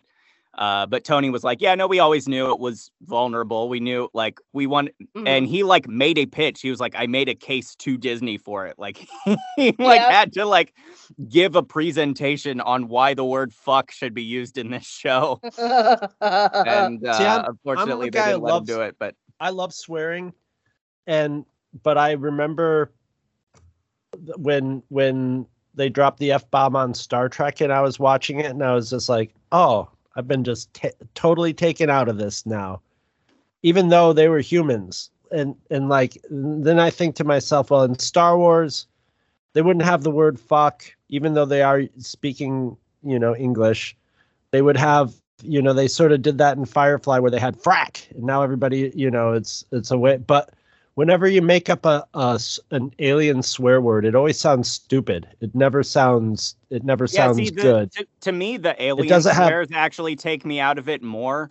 Yeah, that was my next in my chain of logic. I was like, if they soft pedaled it as a alien, if they said, the only swear that Star Wars really has right now is poodoo, right? Well, they also have FARC. FARC has started making a rise in the books. Yeah, it's like it's FARC no good. Empire. Yeah, it's no good. It sounds like somebody saying shut the front door or something. Somebody trying to come up with baby talk for swearing. Yeah. So I was sort of glad they took it out. And I also have total faith that there'll be some Star Wars Andor fan out there who gets themselves a little time on the AI and makes a fan edit with where they. They'll probably just find a movie where Fiona Shaw said "fuck" and just edit it together. Yeah. You could do that too. But yeah. So we still might see it someday if we really want to see how it plays. Release the fuck cut. The fuck cut. Yeah, exactly. A Marvel cut. If only we were as organized if only we were as organized and emotionally stunted as Zack Snyder fans, we could get it done. The only other note I have for this is I low-key love the cook in the kitchen where Cassian's just like, oh, and just walks out and the guy just goes, I'm sorry about your mom. That was awesome. It makes me laugh every time in the middle of this massive dramatic scene, and you just have this guy that's just like, sorry about your mom. I don't every exactly time. Know. Yeah. But like, if you've ever lost someone in your family, that is a real that happens to you a lot, It happened to me last week, everybody. I know. Ugh. Yeah. But you have those people who just like don't know what to say, and they're cutely awkward, but they're trying so hard. But I love that little cook man who has only this one scene, and he just makes the most of it. Yep. And it makes me laugh every single time. Every time. I love that man. Yeah. I don't even know his name, but I know he has a name because Cass says it. Yoda's had to say sorry about your mom many times, but it's not the same context. I do just love, though, just one last thing about the speech of just the shots of Cassian listening to it as he's, getting ready to go in and save Bix. And also just there is a bit of traditional fantasy in that there is an element of Cassian kind of being the charming rogue saving a princess from the tower, not to diminish Bix by making her a damsel in distress, but there is kind of that element of it too, which I kind of love as well. Oh, I think they meant that. I mean, they did the one shot where they were about to, play the screams of the alien babies into her head, and it cuts out the door and down the hallway in exactly the same that's one of the things where they're like, we're going to take something from a Star Wars movie and put it in here. It's the Princess Leia torture scene. Yes, make her a princess. And but it was something that was done with a camera shot. It wasn't a thing, and it ties it to that Princess Leia thing. But if you remember, that Princess Leia got tortured, and then 10 minutes later when they come to rescue her, she's just like, what, are you a little short for a stormtrooper, and ordering everybody around. This is like I think they purposely tied it to the scene to go like, no, you don't just like come back out quipping. You know, she was messed up, and it hits that much harder for that, you know. Mm-hmm. Absolutely. And yeah, I think there was a short shrift on trauma with Princess Leia. That's why I like there's so many like fan comics and stuff like that. There's one in particular, I wish I knew who did it off the top of my head, but it's like this quiet moment of Leia, like after the medal ceremony and stuff like that, and the first thing she does is rip out her Alderanian braids. Like she just rips out her buns and just starts sobbing because braids on Alderaan are like a thing. It's part of her culture. It is a very important, significant part. Like there's different braids for different things on Alderaan, and her planet is gone, and her parents are gone, and it's just her ripping her buns out. And I'm just like, yes, I wish we got more of that. She's had everybody she ever knew on her planet killed, and was tortured by the Imperials, and comes out swinging. There's got to be some point where you're gonna have to deal with like I don't even know how much, you know. Mm-hmm. You know, my limited experience with trauma is nothing compared to having your planet blown up. And yeah, and you know, I think the only sort of shot we get of Leia like dealing with the weight of any of it is just that shot at the beginning of The Last Jedi when she's got, you know, her head in her hand.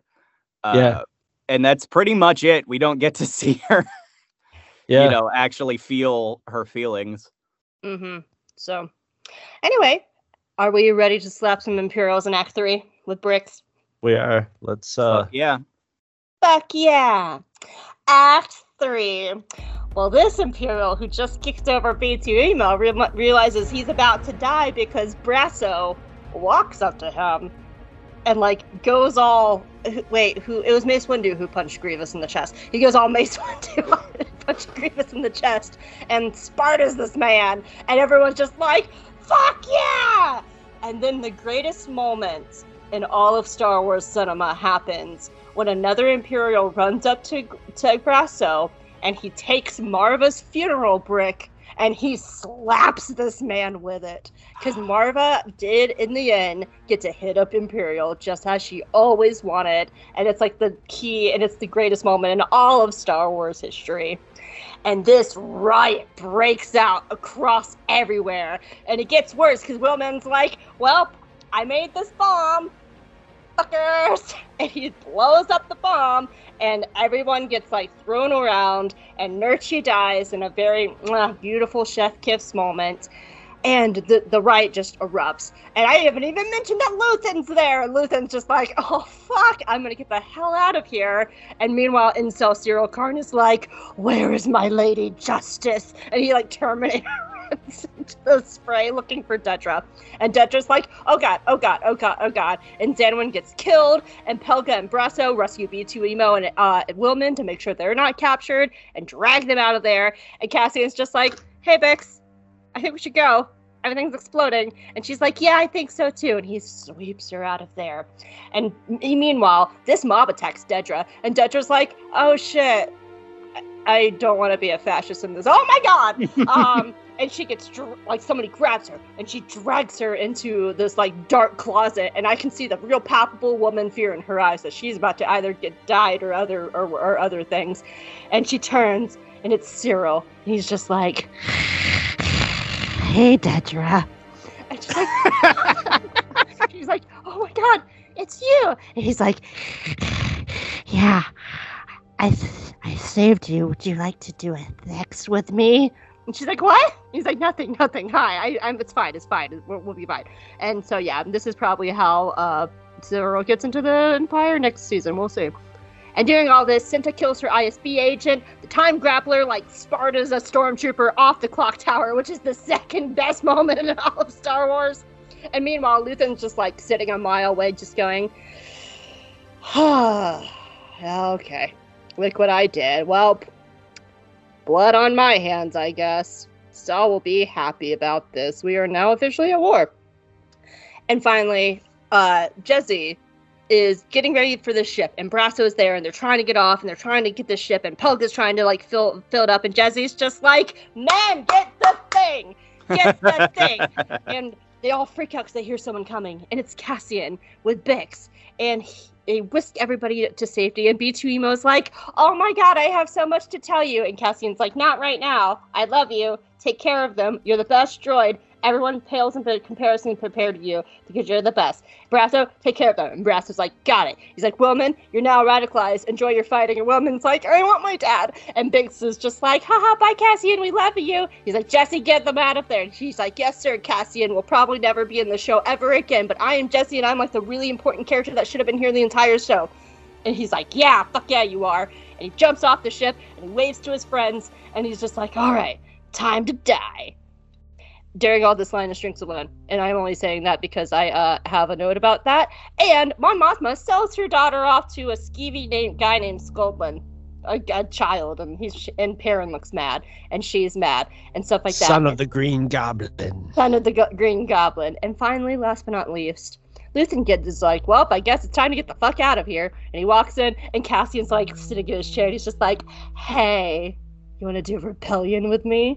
And Luthen's like, "Get the fuck out of my chair. Why are you here?" He's like, "Because I'm here to die." And Luthen's like, "Ha, you're funny. There's still a whole Rogue One down the way. Let's go to Season 2. And we close the chapter on this story. Huzzah! The end.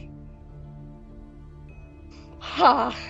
Nurture got what was coming to him. It's so good. Snitches do get blaster bolts to the head.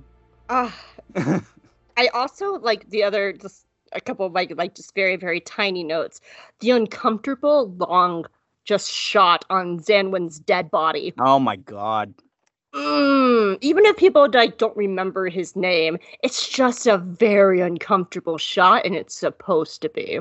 Yeah. Yep. It should make you squirm. Well, they didn't. There's something different than a usual Star Wars fight. Is when people get hit by the laser bolts, they go flying. Like there's weight to it. He shot right off someone's back. Like he goes, like they had wires hooked up to him and just yanked him right off that guy's. There's energy behind those bolts instead of just going into your heart and you fall over or whatever. No, these are just like flinging people left. Everybody's getting flung around in this battle. It's amazing. There's also like more weight in the sound design Yes. of the blaster bolts. Like they're like heavier. They're like Yes. pitched a bit lower, and you just feel them so much more. But yeah, I love the energy in this battle. It's very chaotic and messy. It doesn't feel like a big epic fantasy battle of the forces of good versus the forces of evil. No. It's messy. Well, that and at the end riot. they would have the people would have like just completely wrecked the Empire on this planet, and it would have been a clean like victory or whatever. And really, what this is really the beginning of them getting really treated bad. They didn't take back control. Kick the Empire out. They don't. It's not the end of Rebels. They don't kick the Empire off of Lothal. Like they don't do it for Ferrix. Like it's just Cassian's friends that make it out, and the rest of them are probably fucked. Yeah. No, basically they just made it so the Empire can still stay there, but it's going to be a lot more work for them because they're going to have to really buckle down on these, people. They're going to have people with guns in the streets. They're going to have spies worse than they had before. They're going to have to kill people at a higher rate to make points and stuff like that. It's going to get a lot worse for the people of Ferrix. But I wouldn't be surprised if in season 2, Cassian goes back and the whole planet has been as strip mined as Kenari was. Yeah, or Lothal in like season 4. Mm-hmm. Yeah. What I do love about this whole like just non-win gritty battle is it all starts with a brick. And in our real world, bricks are symbols of rebellion. You know, it was bricks thrown at Stonewall. Like, it was bricks thrown at oh gosh, what's it called? Everywhere, everywhere. Yeah, Bricks and everywhere. rocks. I mean, they're shooting people in Palestine over throwing rocks right now. Yeah, and so like bricks are the symbol of rebellion. There's a reason during like Black Lives Matter where the police would purposely put out bricks to try and incite riots, and like the leaders of Black Lives Matter was like, "Do not touch the bricks; it's a trap." And it all starts with a brick, and like them having that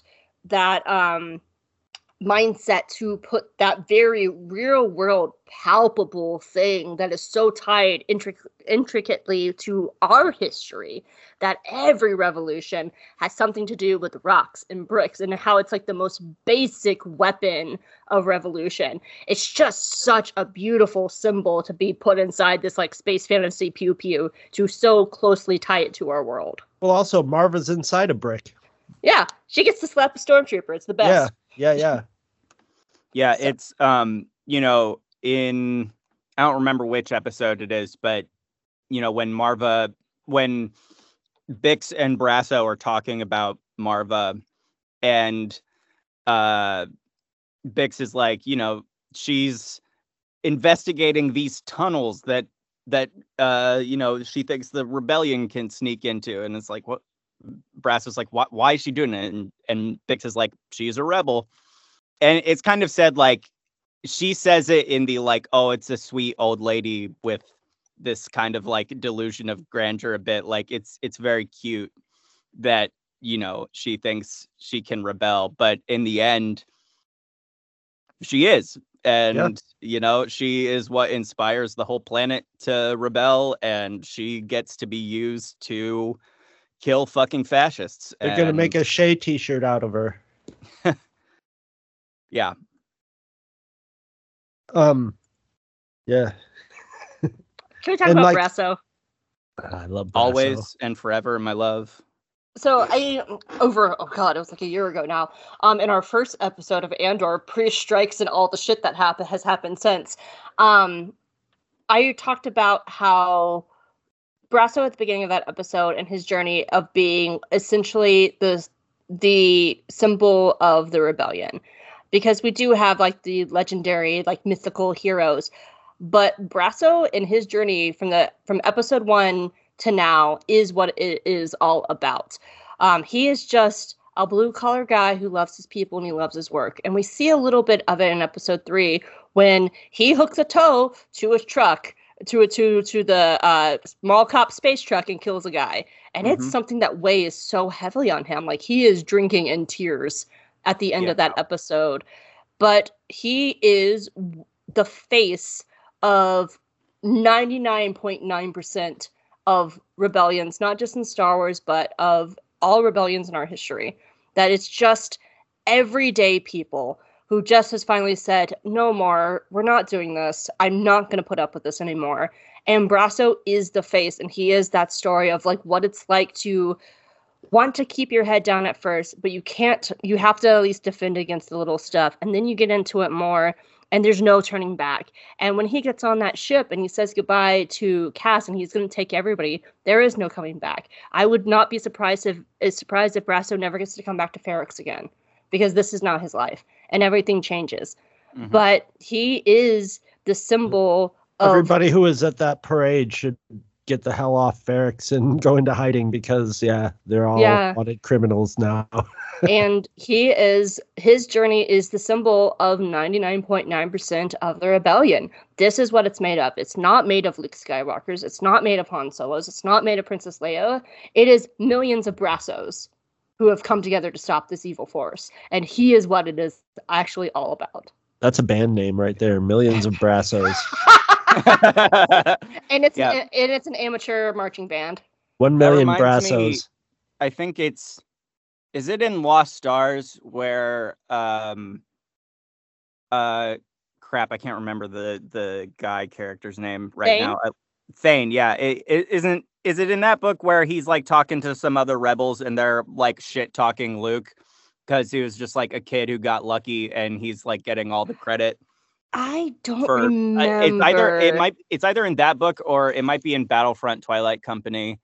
But there's like a moment where some other rebels are like shit talking Luke because he's just this kid who came from nowhere is suddenly a commander because he got a lucky shot. But it's the rebellion is really made up of Brassos, millions of Brassos, and it's not all space wizards who are doing the real rebellion work. Mm-hmm. I love Brasso. I love his story. I love everything. Like, I love this character. He might be my favorite character of this show because, I just also just like again going back to the moment between him and Cassian in the sewers, like, but also any moment with the two of them together, like seeing emotional, honest like male friendship is like also something that we don't get to see men be vulnerable with each other very much in movies, but also like more specifically like genre fiction. Like the Lord of the Rings is the one that is sort of like praised as being able to show emotionally vulnerable men, but other than that, you don't see it a lot. And I love that, that, we can see these two guys who have grown up together, who have spent so much together, to the point, like in the first episode, like, Brasso cracks a joke about essentially like fucking Marva. Like, he's like, I was at your mom's last night. Like, just two bros, that, have just been through the shit together. And there's an established trust there because Cassian comes to him and he's like, I need you to lie for me. And Brasso's like, okay. Yep. Well, Brasso's like, oh, God, again. Okay. Yeah. Well, yeah, that's, one of the things that I don't remember which interview it was, but Tony Gilroy was like talking about Cassian as kind of like, the one in your small town who is like always getting into trouble. The one who's like, oh God, is he in jail again? Oh, I saw him drinking on the street again, like just the loser, but everyone loves him, that they would still drop everything for him. And I love that Brasso is that, like views Cassian that like he will still do anything no matter how much he screws up. I do think a lot of that is everyone loving Marva. Well, yeah. Well, and another thing is like, I'm just so used to bad screenwriting that like it's true though, especially in television, where that trope of Cassian being the guy who's always in trouble, and Brasso's character, the regular TV hack writer would have written much more conflict between the two of them. They would have had more like, Brasso sitting down Cassian going like, you're ruining everything by blah, blah, blah. And there would have been a lot of exposition in it because the writer would be like, I'm establishing the tension between these two characters. And Andor does it by just a couple lines, but at the same time, more realistically in that sort of situation, Brasso's like, okay with it, he's okay with it. He's, sometimes it's kind of hard to cover up Cassian's messes, but fuck the Empire, and you didn't even, nobody needed to explain that. Like, that would have been more like a Quentin Tarantino movie where he would have been like, blah, blah, blah, blah, and it would have been cool because Quentin Tarantino would have been writing it.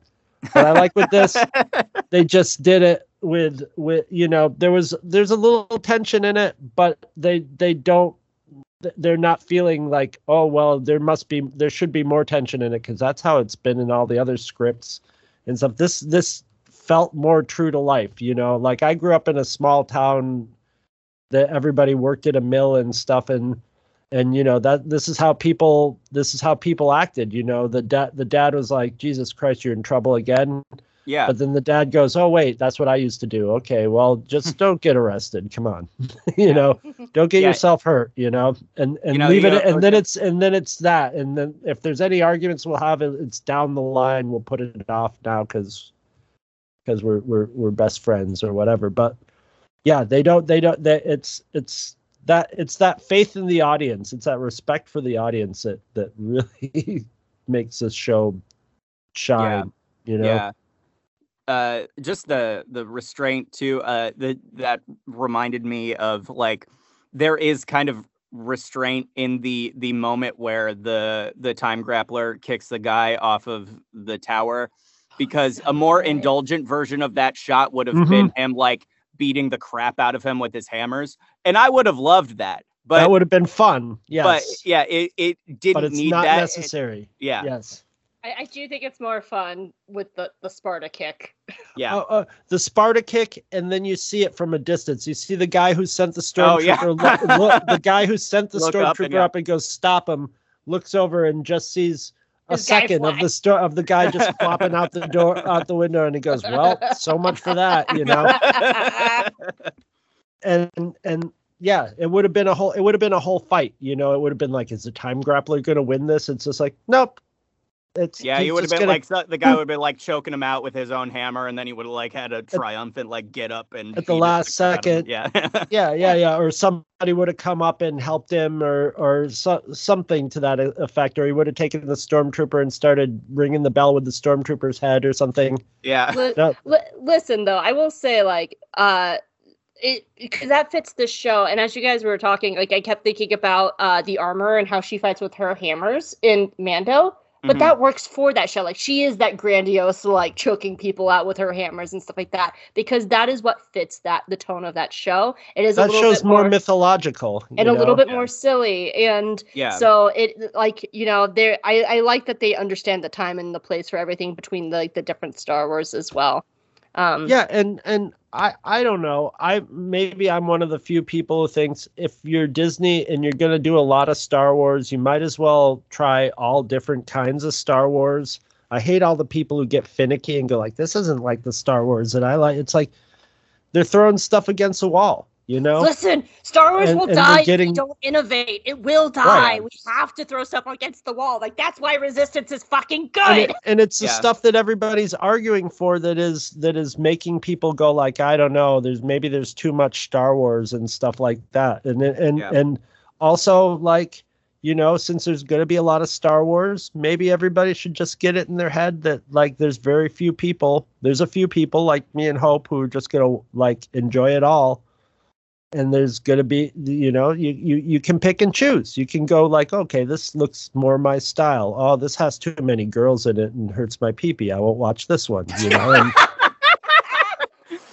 Yeah, I do. I wish they would diversify a bit more and show even more, because even the things that I'm not as much a fan of, like I'm fine that they exist. It's just that, like, there's the sort of Mando verse, like it is sort of starting to like feel very samey to me, which that is more my issue. It's not the sort of like the fact that the silliness is there. What, like, my favorite episode of this last season of Mando was the really silly one with the droids, because I think that show works best when it's a really when it's a really goofy fucking romp like that. That is the show to me. That was where it jumped the shark for a lot of people, and I don't like bringing in like recognizable actors and stuff, but as an old guy, I watched that show, and that episode specifically reminded me of some old Marvel comics drawn by Carmine Infantino, where they would like go to other worlds and stuff, and you would have situations like that, and it was kind of goofy and fun. And it's like, but that's what Star Wars is supposed to have, a goofy but fun, sort of thing. And it was something different. And I love that episode. I love that episode. I will absolutely go ahead and say I've already talked to them about it, and Colton's going to be back for that episode. Amazing. Yes. Because they love that episode so much. So I am sure Colton's they back do. for that episode. Oh yeah. Of course they love that episode. Of course they do. But I do like, again, I keep bringing up clips from Tony Gilroy interviews, but like he's like, the sort of philosophy was that, they wanted to like carve out a new lane, like do something different. But he also said like, yes, this thing we're really proud of the thing we made, but the mistake would be to go, okay, now everything has to be Andor. Yes. And he said, like, what would a 3-camera comedy look like in Star Wars? What would a hospital drama look like in Star Wars? I want a rom-com so bad. Like, there are so many different things they can do. Like, what's a noir story in Star Wars? Like, to me, like, that's the biggest failure of Attack of the Clones, is they should have leaned way further into Detective Obi-Wan Kenobi. But that's another that's sort of the Jack Black Lizzo episode is a Columbo. It's a episode of Columbo. Yeah, so like there's so many different things they can do, and I hope they do that. That's why I'm super pumped for the Acolyte, because it's going to be a mystery thriller, and Skeleton Crew is going to be an Amblin show. Yeah. I'm very excited about Skeleton Crew. I am hopeful for that one. I certainly I really hope that one turns out to be. They did get a couple of my favorite directors to direct episodes, because they had David Lowery direct an episode, and the Daniels directed an episode, and that is what has got me the most hyped for that, because I love those guys. David Lowery messes me up because one of my favorite bands in the world is Camper Van Beethoven, and their lead guy and the lead songwriter in that is named David Lowery.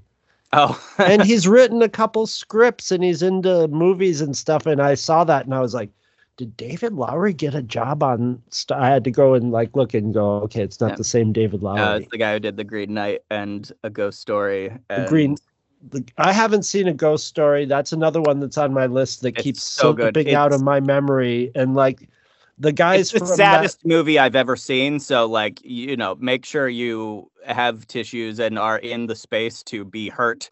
But I'm always in if a movie's going to take me somewhere emotionally, then I'm in the space for it, because that's what movies are for. So, and that it's funny because that's been on my list. It was, what the hell is the name of that YouTube show? Red Letter Media. God.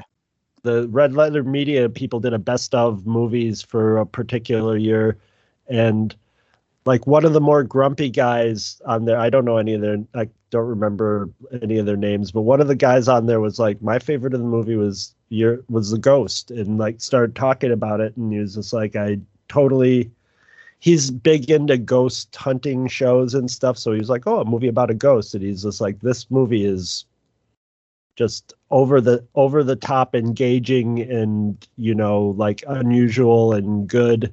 Mm-hmm. And I've had it on my list, and off I go. The Green Knight was also just amazing. Fucking brilliant. I love that film. The only other thing I wanted to talk about, and I'll give you a little background on this one, Robin, because this has been like a thread I've been stringing across all the episodes of Andor. I want to talk about Cyril and how he's this whole time has been the foil character for Cassian, and how they are both being radicalized, but by either leaning into their community or going away from their community. And so, of course, Cassian has Ferrix and blah, blah, blah, and that's very apparent. But when it comes to Cyril, I've been building this case for him that a big reason why is him choosing not to have community, because when he's still with the mall cops, people reach out to him. There are people who are just like walking by in the hallway, and they're like, hey, are you all right, sir? And he ignores them. And there's people, the other mall cops are just like, oh, Cyril's coming, because he never made an effort to become friends with them. And so one of the most telling one of the most telling moments for me of how Cyril has completely rejected the possibility of friends, the possibility of communities. Because like him and Cassian, yeah, Cyril's mom suck, but there's also so many times where Cyril has not made choices to make real, honest connections. And then you have Linus Mosk. And since the moment Linus has shown up, he really, really wanted to be friends with Cyril. And he has gone out of his way to be this person. Yeah, he worked at it. Yeah. And he worked at it, and he reached out to him, and he like gave him his hat. And like he so clearly wanted to be this man's friend. And the last thing we'll ever see of Linus, because it's confirmed that he's not in season 2 unless they change it for reshoots, is him drinking alone because Cyril has left him. And Cyril has gone so far to reject any community, any friends, because he has it inside him to be radicalized into this like cold, heartless person, which makes me kind of excited. I hope this sets up a him versus Detra in season 2, where he's like, I have my lady justice, but also I need to best her, because that would be very Lost Stars of them. And I find it so fascinating that he had this chance to have this person. Like Linus probably would have fought for him. He did fight for him. He did fight for him in episode 3. And Cyril rejects community at every turn to become the worst version of himself, to be like the other side of the coin to Cassian. Cassian started off in a very similar place where he didn't really embrace the people around him. And then he became more radicalized. He found friends in the prison. He met Ruth Scott Melshi. He met Kino Loy. He met the Aldani heist friends, except for Skian, who got shot and is very he's very excellent in The Bear. That I've been watching The Bear. That actor is excellent. He deserves all. Evan Moss Backrack is a fucking powerhouse. So good, so good. So everyone go watch The Bear. It's not a comedy. Don't let the Emmys lie to you. It's not a comedy. You'll. He's also really good in The Punisher, the Marvel Netflix I haven't watched that yet. Yeah, he plays Microchip in that, and he's very good. Fun. But like this is the opposite of Cassian. Like Cassian learns how to embrace community and make honest connections and find friends and find life. And by the time he gets back to Ferrix, he's ready to embrace these people that he was on the fringe of, and now he's fully in it. While Cyril chooses to be radicalized in a completely different way by rejecting community at every twist and turn step of the way. And it all comes down to the very final shot of Linus drinking by himself after the riot. I had a little Mandela effect over that. Personal Mandela effect over that. For some reason, in my brain, in the 9 months since I watched that, or a year, it was probably more like a year and a half by the time we got to it, and then took the 8 months off of when I saw that episode. I thought there was more of his breakdown. I remember him sort of blubbering to Cyril and being like this mess, and Cyril being like, get a hold of yourself and stuff. And I don't see his being upset because he lost Cyril. I saw him being upset because as sort of a flunky fascist, a mall cop, he got in over his head. He got more of a taste of the violence than he ever expected, and maybe even felt a little bit bad for the people of Ferrix, and was just having his hand in it too. Yeah. And his hand in it too. And like I was thinking, well, that's the end of him with the Empire. I don't think he's got what it takes to be in the Empire anymore. I think he might be on the verge of like going away. I wish he was in season 2, because they've already said that he's not returning unless they change it for reshoots. Yeah, but I would love him to do a minister to change and join the rebellion, where he's just like, oh, we're decapitating people now. Nope, let me call up the ghost crew. That would be, but with Tony Gilroy helming it. Oh my God, I don't know. I think it's like, as a person, he just doesn't have the stomach for violence that he thought he had. Like, even if he was in the rebellion, or I think he just saw that, like, I'm not made for this. Mm-hmm. I'm not made for watching. I feel something when people get killed. and this was like, yeah, now I've got a nice dose of PTSD from this little afternoon in Ferrix, and I'm just gonna sit here and drink. Oh. And I thought there was more, like they just had him sitting there drinking. I'm like, okay, and then the show was over, and I'm like, wait a minute, where was the scene where he was sort of blubbering? I pictured him blubbering and crying and just being like inconsolable. No, and it never happened. I have so many feelings about this, like, fucked up mall cop. I really find him an incredibly one of the most fascinating characters of the show, actually. Yeah, because he comes out with full confidence. He comes out as being he's a character from A Clockwork Orange. He's like this British, you know, come on, sir, we'll go out there and kick their ass and blah, blah, blah. And I'm going to give a speech. And that speech was sort of a forerunner of maybe he didn't really have it. Or no, actually, no, that's right. He did okay. It was Cyril who tried to give the speech. Cyril was the one that now I'm getting up. it all mixed up in my head. Yeah. So. But like he came out as this confident, come on, sir, let's go. And, and maybe that's why Cyril liked him too, is because he had a lot of he came to Cyril with fealty. Funky. He was a bully.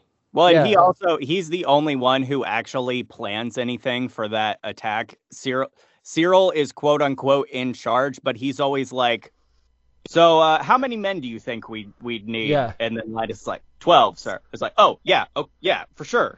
Cyril's like a desk junkie that was given a gun. They're both sort of feeding little emptinesses in each other. Cyril's got somebody to order around, and he's got somebody who's like taking him seriously and taking his, job seriously and asking him for stuff. So they just sort of had a little symbiotic relationship there. Everyone else in the Primor Security Corporation is treating it like a job. They're eating noodles, their uniforms are all frumpy. Even his boss has the sort of frumpy uniform. And, Cyril, of course, super extra tailored his uniform, and like you said, Hope, is pushing people away, for his, because of his mom is, has this obsessive need to be the best. And then someone else shows up and is taking it as seriously as he is, even more so at times, as it seems. And he's like, oh, finally. And then he sees a woman who is, just his mom, and even more serious, and God. it's this because Dedra is even more serious and higher on the ladder, and he's more than happy. It goes back to what Skeen was saying, I'm okay stepping on other people to get my share. That's what essentially Cyril does. He's happy to go along with Mosk until he sees Dedra, who is higher on the ladder. And, he gets a hard-on for her and stuff like that. But he's more than happy to step on Mosk to get up that ladder. Yeah, well, and I don't know. I do think Cyril probably is interpreting his feelings towards Dedra as romantic. But I actually think it is far creepier than that. I don't get the feeling that he wants to be in a relationship with her. I get the feeling he wants to wear her skin. Yeah, I always think we've made that joke. She knows it too. He wants to control her. Yeah. I think he wants to control her. He had to physically push the gun away from his face for her, because even after he saved her, I think she still halfway wanted to just blast his head off. Yeah. I go back and forth whether or not I want them to be romantic in season 2, because on one hand, they'd make the grossest power couple and it'd be fascinating to watch. And on the other hand, I feel like she just, I love this idea of him, still, just being a creepy and still chasing her. And she's just I'm doing my fucking job. You're sexually harassing me at work. Please stop. Yeah. I'm wondering, I'm kind of picturing a moment where, he's following her around, she's gotten him into the Empire, and he's a little puppy following her around, and then she in a moment lets the facade crack for a moment, in all of her tailored perfection.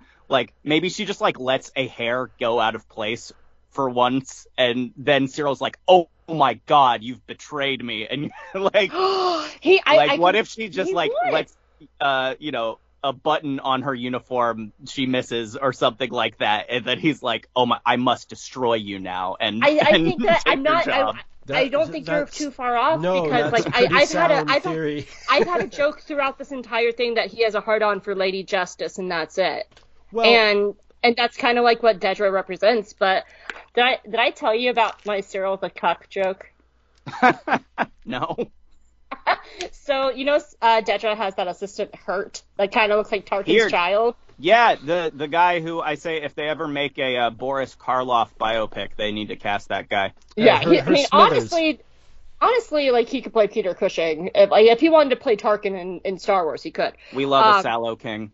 Yeah, I have this joke that like I ship him and Dedra. I ship them so hard, and I have this entire like headcanon of like him fucking Dedra while Cyril watches, and he's just like, "Yeah, you are my cock." See, I see here as the gay best friend. No, those two fucked at Listen least to one. you guys projecting. Listen, hey, shut up. I didn't come here for this harassment. Let us Hey, be gay. yeah. I have my own headcanon about those two, and I think neither of them belong in the Empire. The two being Dedra and Cyril, or And Dedra and Hurt? Dedra and Cyril Okay. for different reasons that are different variations on the same reason. They both buy into the bullshit. They both are kind of ideologues about it. Cyril has his crazy incel brain about it, where he thinks he's doing everything better than he thinks he knows, because he really believes it, and he's like, these guys aren't doing it right. But like most of the Imperial brass know that what they're doing is bullshit, but it's a means to power. So they they will overlook picky things about it because it doesn't matter. You know, it doesn't matter. What matters is the power and control, and whatever you need to get there to get it. But Cyril's like, but this rule got broken, you know, and Dedra really believes it too. And both of them, they're too much individuals. They have too much ego to really to not step back from it and go like, look, these are the basic goals, and it's tripping them up, and it's making them stand out from other people. Dedra has a much better chance of getting somewhere in the Empire because she's still smart and practical about it. I mean, you're not wrong about that, because in the one scene at the ISB when like Blevin walks in, they're like, yeah, we killed all of Andrew Krieger's men. Guess who's mad about it? And guess who the head guy is having to talk down? And it's Dedra, and she's sitting here going, why is everyone stupid? We need someone alive to interrogate. Yeah, Yep. What the fuck? And they're like, no, it doesn't matter. We just need him dead.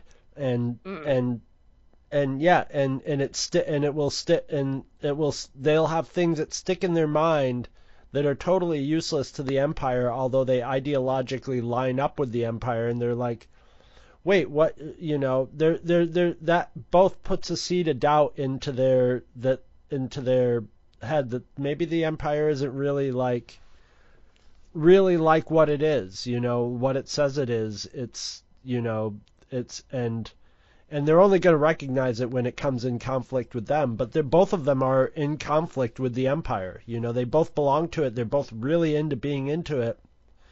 And Dedra's on the higher level where she's, you know, basically battling all the other people who have their aspirations too. But when at the end of the day, I can't remember his name. The old Imperial guy that's sort of the Major Partagaz. Partagaz, yeah, Partagaz. fucking Partagaz incredible. knows I the love score. that man. He knows the score. He doesn't have Yeah. any ideology. He just has the ideology of I'm going to be on top of whoever's coming out on top of stuff. I'm gonna be there so that I'm in the place where the power is. And Hell yeah, Dedra's hot. Be on top. and you know. Anyway, you're saying. And he has a little more perspective than both of them. But like I think there's in the future of Andor there is room for both of them. I mean, you know, we saw I don't want to bring up this goddamn movie, but it was handled horribly. But a situation was similar to that in Rise of Skywalker with Hux, you know, where Hux starts out giving his Hitler speeches at the beginning of the movies, and by the end he's just like, fuck these guys. and they're messing up my power struggle, and I'll give stuff to the I just want to see them lose now, Yeah. and I think there's potential for a good arc of that with both Dedra and Cyril, and I think so too. and where instead of, I don't think they'll have an arc where they where they callous it and become a rebel, but at some point they could betray the Empire because they have personal beefs with them. I think, And maybe we're going to see Luthen exploit that. yeah, I think Cyril's downfall ultimately probably will just be his obsession with Cassian. Yes. I mean, he very much is the space Javert to Cassian's Valjean. Like, I do think he will just, it will end up where he will have to choose between being a loyal servant of the Empire and finding and killing Cassian. Yeah. And I Or think he's finding going and to being choose. killed by Cassian. Yeah, well, yeah, he's going to choose the opportunity to kill Cassian, and that will end up being his undoing, I think. Hell yeah. Well, y'all, we've been talking for over 3 hours, and I need to cook dinner soon. So we are going to wrap this It's up. dinner. It's dinner time for my cat too, and she's been running in and jumping on my lap and then running out. So So, it's okay. She's Robin, got kibble. Robin, on a Yes. scale of 1 to 10, how would you rate this episode and why? I would rate it a 9.5.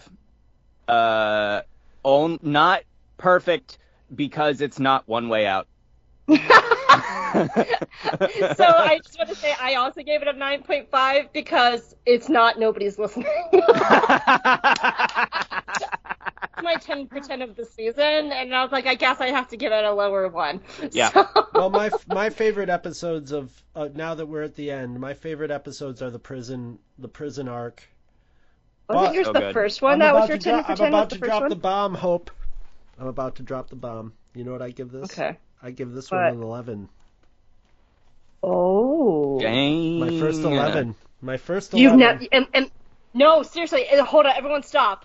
In almost 10 years of Jaig and Jedi, Chris has only had 2 10s, and this is his first 11 in 10 years of Jaig and Jedi. Oh my god, I want to hear why, Chris. Tell me why. I've had some more 10s, but like this the prison arc is one of the most just greatly written pieces about fascism ever. But for sticking the landing on Andor, which like it's one of those shows where like I'm watching it, I'm like, oh my god, this is perfection, and then it's like, oh no, they got to stick a landing for this, and I've had been burned so many times by the landing not getting screwed up. This puts out all its strings and pulls them back in this one episode perfectly. It all comes down to Brasso kicking that guy in the chest and being just like, yes, it has begun. They pulled it off perfectly. They landed this season. It couldn't have been better. It could not have been better. So 11 for That's pulling so off good. something that's almost impossible in narrative drama. God, and we didn't even talk about Cassian's blood oath at the end. Like, Or like Luthen at all. So. yeah. Well, that just means that we'll have to have you back on another time, Robin. Oh, I would love that. Yeah. Well, as always, we would love to hear your feedback on iTunes, Twitter, the Two True Freaks Facebook page, or on our Discord channel.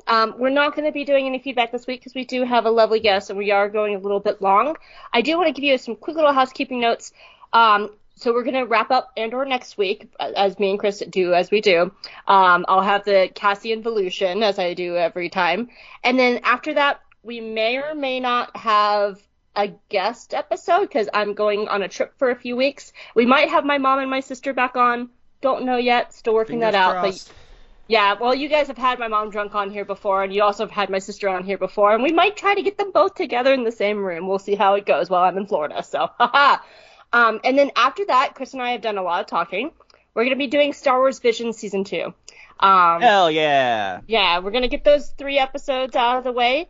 And then we went back and forth about this, about whether or not to do Bad Batch Season 2 or Mando Season 3 first, because technically Bad Batch came first. We have decided to do Mando Season 3 first. And that is only because we don't want to be covering Bad Batch while Season 3 is running. Because we've never done that before. We've never had a show running that we've also been covering at the same time, and we want to give it some anything space. we haven't done before. Right. Well, no, we just also want to give it a little bit of time to breathe. Yeah. So that is the housekeeping coming up. We're going to wrap up Andor, do Visions, Mando Season 3, which means you'll get to hear Colton sooner rather than later, and then we'll get into Bad Batch, because by then the show should be done, because we're bi-weekly now, so fuck yeah. All right. Well, Robin, thank you for being on the show. Where can people find you? Thank you for having me. You can't. No, you made this real easy. I was like, I don't need to put as many notes because I just know Robin's going to talk about Andor. Yeah, I get you can technically follow me on Instagram at Robin J. Moss, but I don't really do anything on social media anymore. I'm just hang out on Discord. Good for you. I mean, I heard you're on this little show, something called, like, Flat. Oh, yeah, just for Light and Dice, there's a little podcast I'm on. Yes, you should listen to For Light and Dice and follow the adventures of the Phantasmal Squonk, where I play Zero, is a good time. I will say, if you're a little bit nervous about jumping into, like, 2 seasons of it, we did a Halloween special called The Night Sister is Dead, and it's a 3-part episode. It's a 3-episode story, and Robin was the game master for it. And it is excellent because we were a bunch of little witch familiars. I got to play a Gorg. It was very good. I enjoyed all the little animal friends that you guys made. It was a grand old time. Charles played a Tuca cat and perfectly captured the nature of cats in his performance. So if you want to get like a taste of what Flat is, that is a little 3-part episode, and Robin was an excellent game master in that one, and got to do voices. If you want to hear like Robin do excellent voices, they were excellent in that one. So yes. Well, Chris, where can people find you? And go fast. I gotta pee. You can find me at twotruefreaks.com, where we keep all our podcasts, including Jaig and Jedi and the Vault of Startling Monster Horror Tales of Terror, where I'm at also, in the Akadekaganagan Theater Group, where we do audio dramas. And that's the other one I work on. But there's a bunch of other Two True Freaks podcasters all busily putting out their podcasts, and they all show up, like Is It Jaws and the Ranger Chronicles, if you like your Power Rangers. And and Back to the Bins, our oldest running show, and which we've realized, about comic books. And we're just behind them though. Like we turned 10 in January. Like we're about to turn 10. Yeah, we've been around for a long time too. We're about to, yeah. So, I will say, Robin, if you ever want to do radio dramas for fun, Chris runs radio dramas. Yeah, I'm the editor for a radio drama. I can get you in on our Discord and Brad. So, we are also on Facebook. We've got the Two True Freaks Facebook page where we put all our episodes up, and the Two True Freaks Cantina group where we hang out and talk. And that's where you can find wonderful. Our wonderful Twitter is run by Gene the podcasting Oh, that's machine. right. Ba-da-ba-ba-da-bum. Gene. And lest we forget, that's where they can find me. Shut the fuck up, Chris. Shutting the fuck up. Hi, you can find me at Hope Molinex on Twitter. I also run our Twitter account at Jaig and Jedi. I'm also on For Light and Dice, where I play a bird lady named Gaz, and she's fun and great, and she's gonna mom friend everybody back to hopefully healthy mental health if Chris will ever let us. Not this Chris, other Chris. By the way, he's called Other Chris on the show, Robin, because that way there's not 2 Chris's. So there's my Chris and Other Chris. That's how they go. That's how all the Chris's should go. Yes, there's me and there's other Chris's. You're Chris Prime. Chris Hemsworth, other Chris. Yes, and if you can also see my work on Dark Side of the Force, Collider, and The Geeky Waffle, where I've been also slowly but surely covering Has Been Hotel and Hell of a Bus, which is a excellent show. And oh my God, Chris, we did it! We did it! Joe, we did it! We finished Andor. It has been It has We been. started This this, has been the hardest. January This has last been the year. hardest one to finish of all time, and we were even milking it before the troubles began, but we made it through the troubles. God. Hope. We did it. We did it. We finished Andor, and we're gonna finish it for good next week when we do our Cassian Volution. And I'm so excited. I'm actually like pulling up when we did our first episode of Andor, just for some context. Let's see, Casa. It was March 28th of last year when we started Jesus. Andor. March 28th of 2023, and we are finishing it now on February 3rd, 2024. Literally almost a month away from being a year in the making. Well, it will be by the time we do the episode, the season roundup. So. Oh, yes. Oh, it will be. You're right. You're right. You're right. Well, Robin, I adore you. You're one of my favorite people in the galaxy. Aw, I adore you as well. And honestly, I'm going to talk to you tomorrow when we record live. Yes! Hell Recording yeah. Vlad. Tomorrow. So thank you for being on the show. I hope, in talking with us for 3 hours, I hope you had fun. I did. I haven't gotten to ramble about Andor for that long in a while. And I've never talked about Andor on the internet, so, you know, it's a grand old time. Are you saying that I'm your first? Yes. Oh my I am. god, tee-hee! Oh my god! We're there first, so... I had a great time. Okay, well, here's your complimentary cigarette. You can come back anytime. Alright, you guys, come back next week where we will do our Andor wrap-up show. And, yeah. Bye. Bye. Bye, everybody. Say bye. Bye.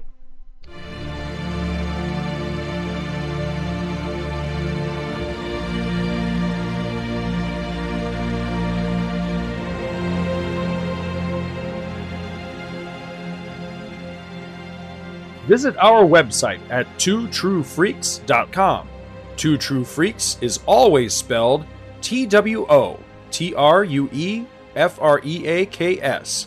Two True Freaks and all of its excellent affiliates are available on iTunes, and you can choose to subscribe to either the entire network if you wish, or pick whichever individual shows you want to follow. We have so many shows to choose from, there's just bound to be one that appeals to your particular fandom. Just search Two True Freaks with an exclamation mark at the end, space, and the number 2. You can find Two True Freaks on Facebook. Just search for Two True Freaks. Dumbass. If you ever leave your house and you actually have friends, why don't you tell them about Two True Freaks? If you've enjoyed our show, please won't you take a moment to rate us on iTunes? That helps others find the show too. Thanks for listening. And join us every Monday for new episodes of Two True Freaks.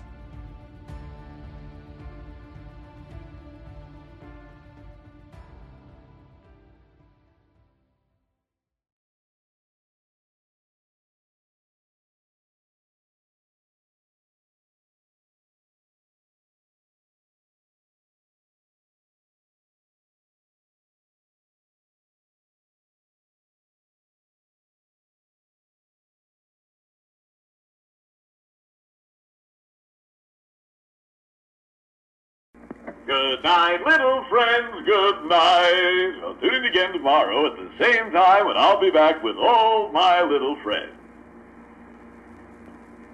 We're off? I guess I don't hold little bastards tonight.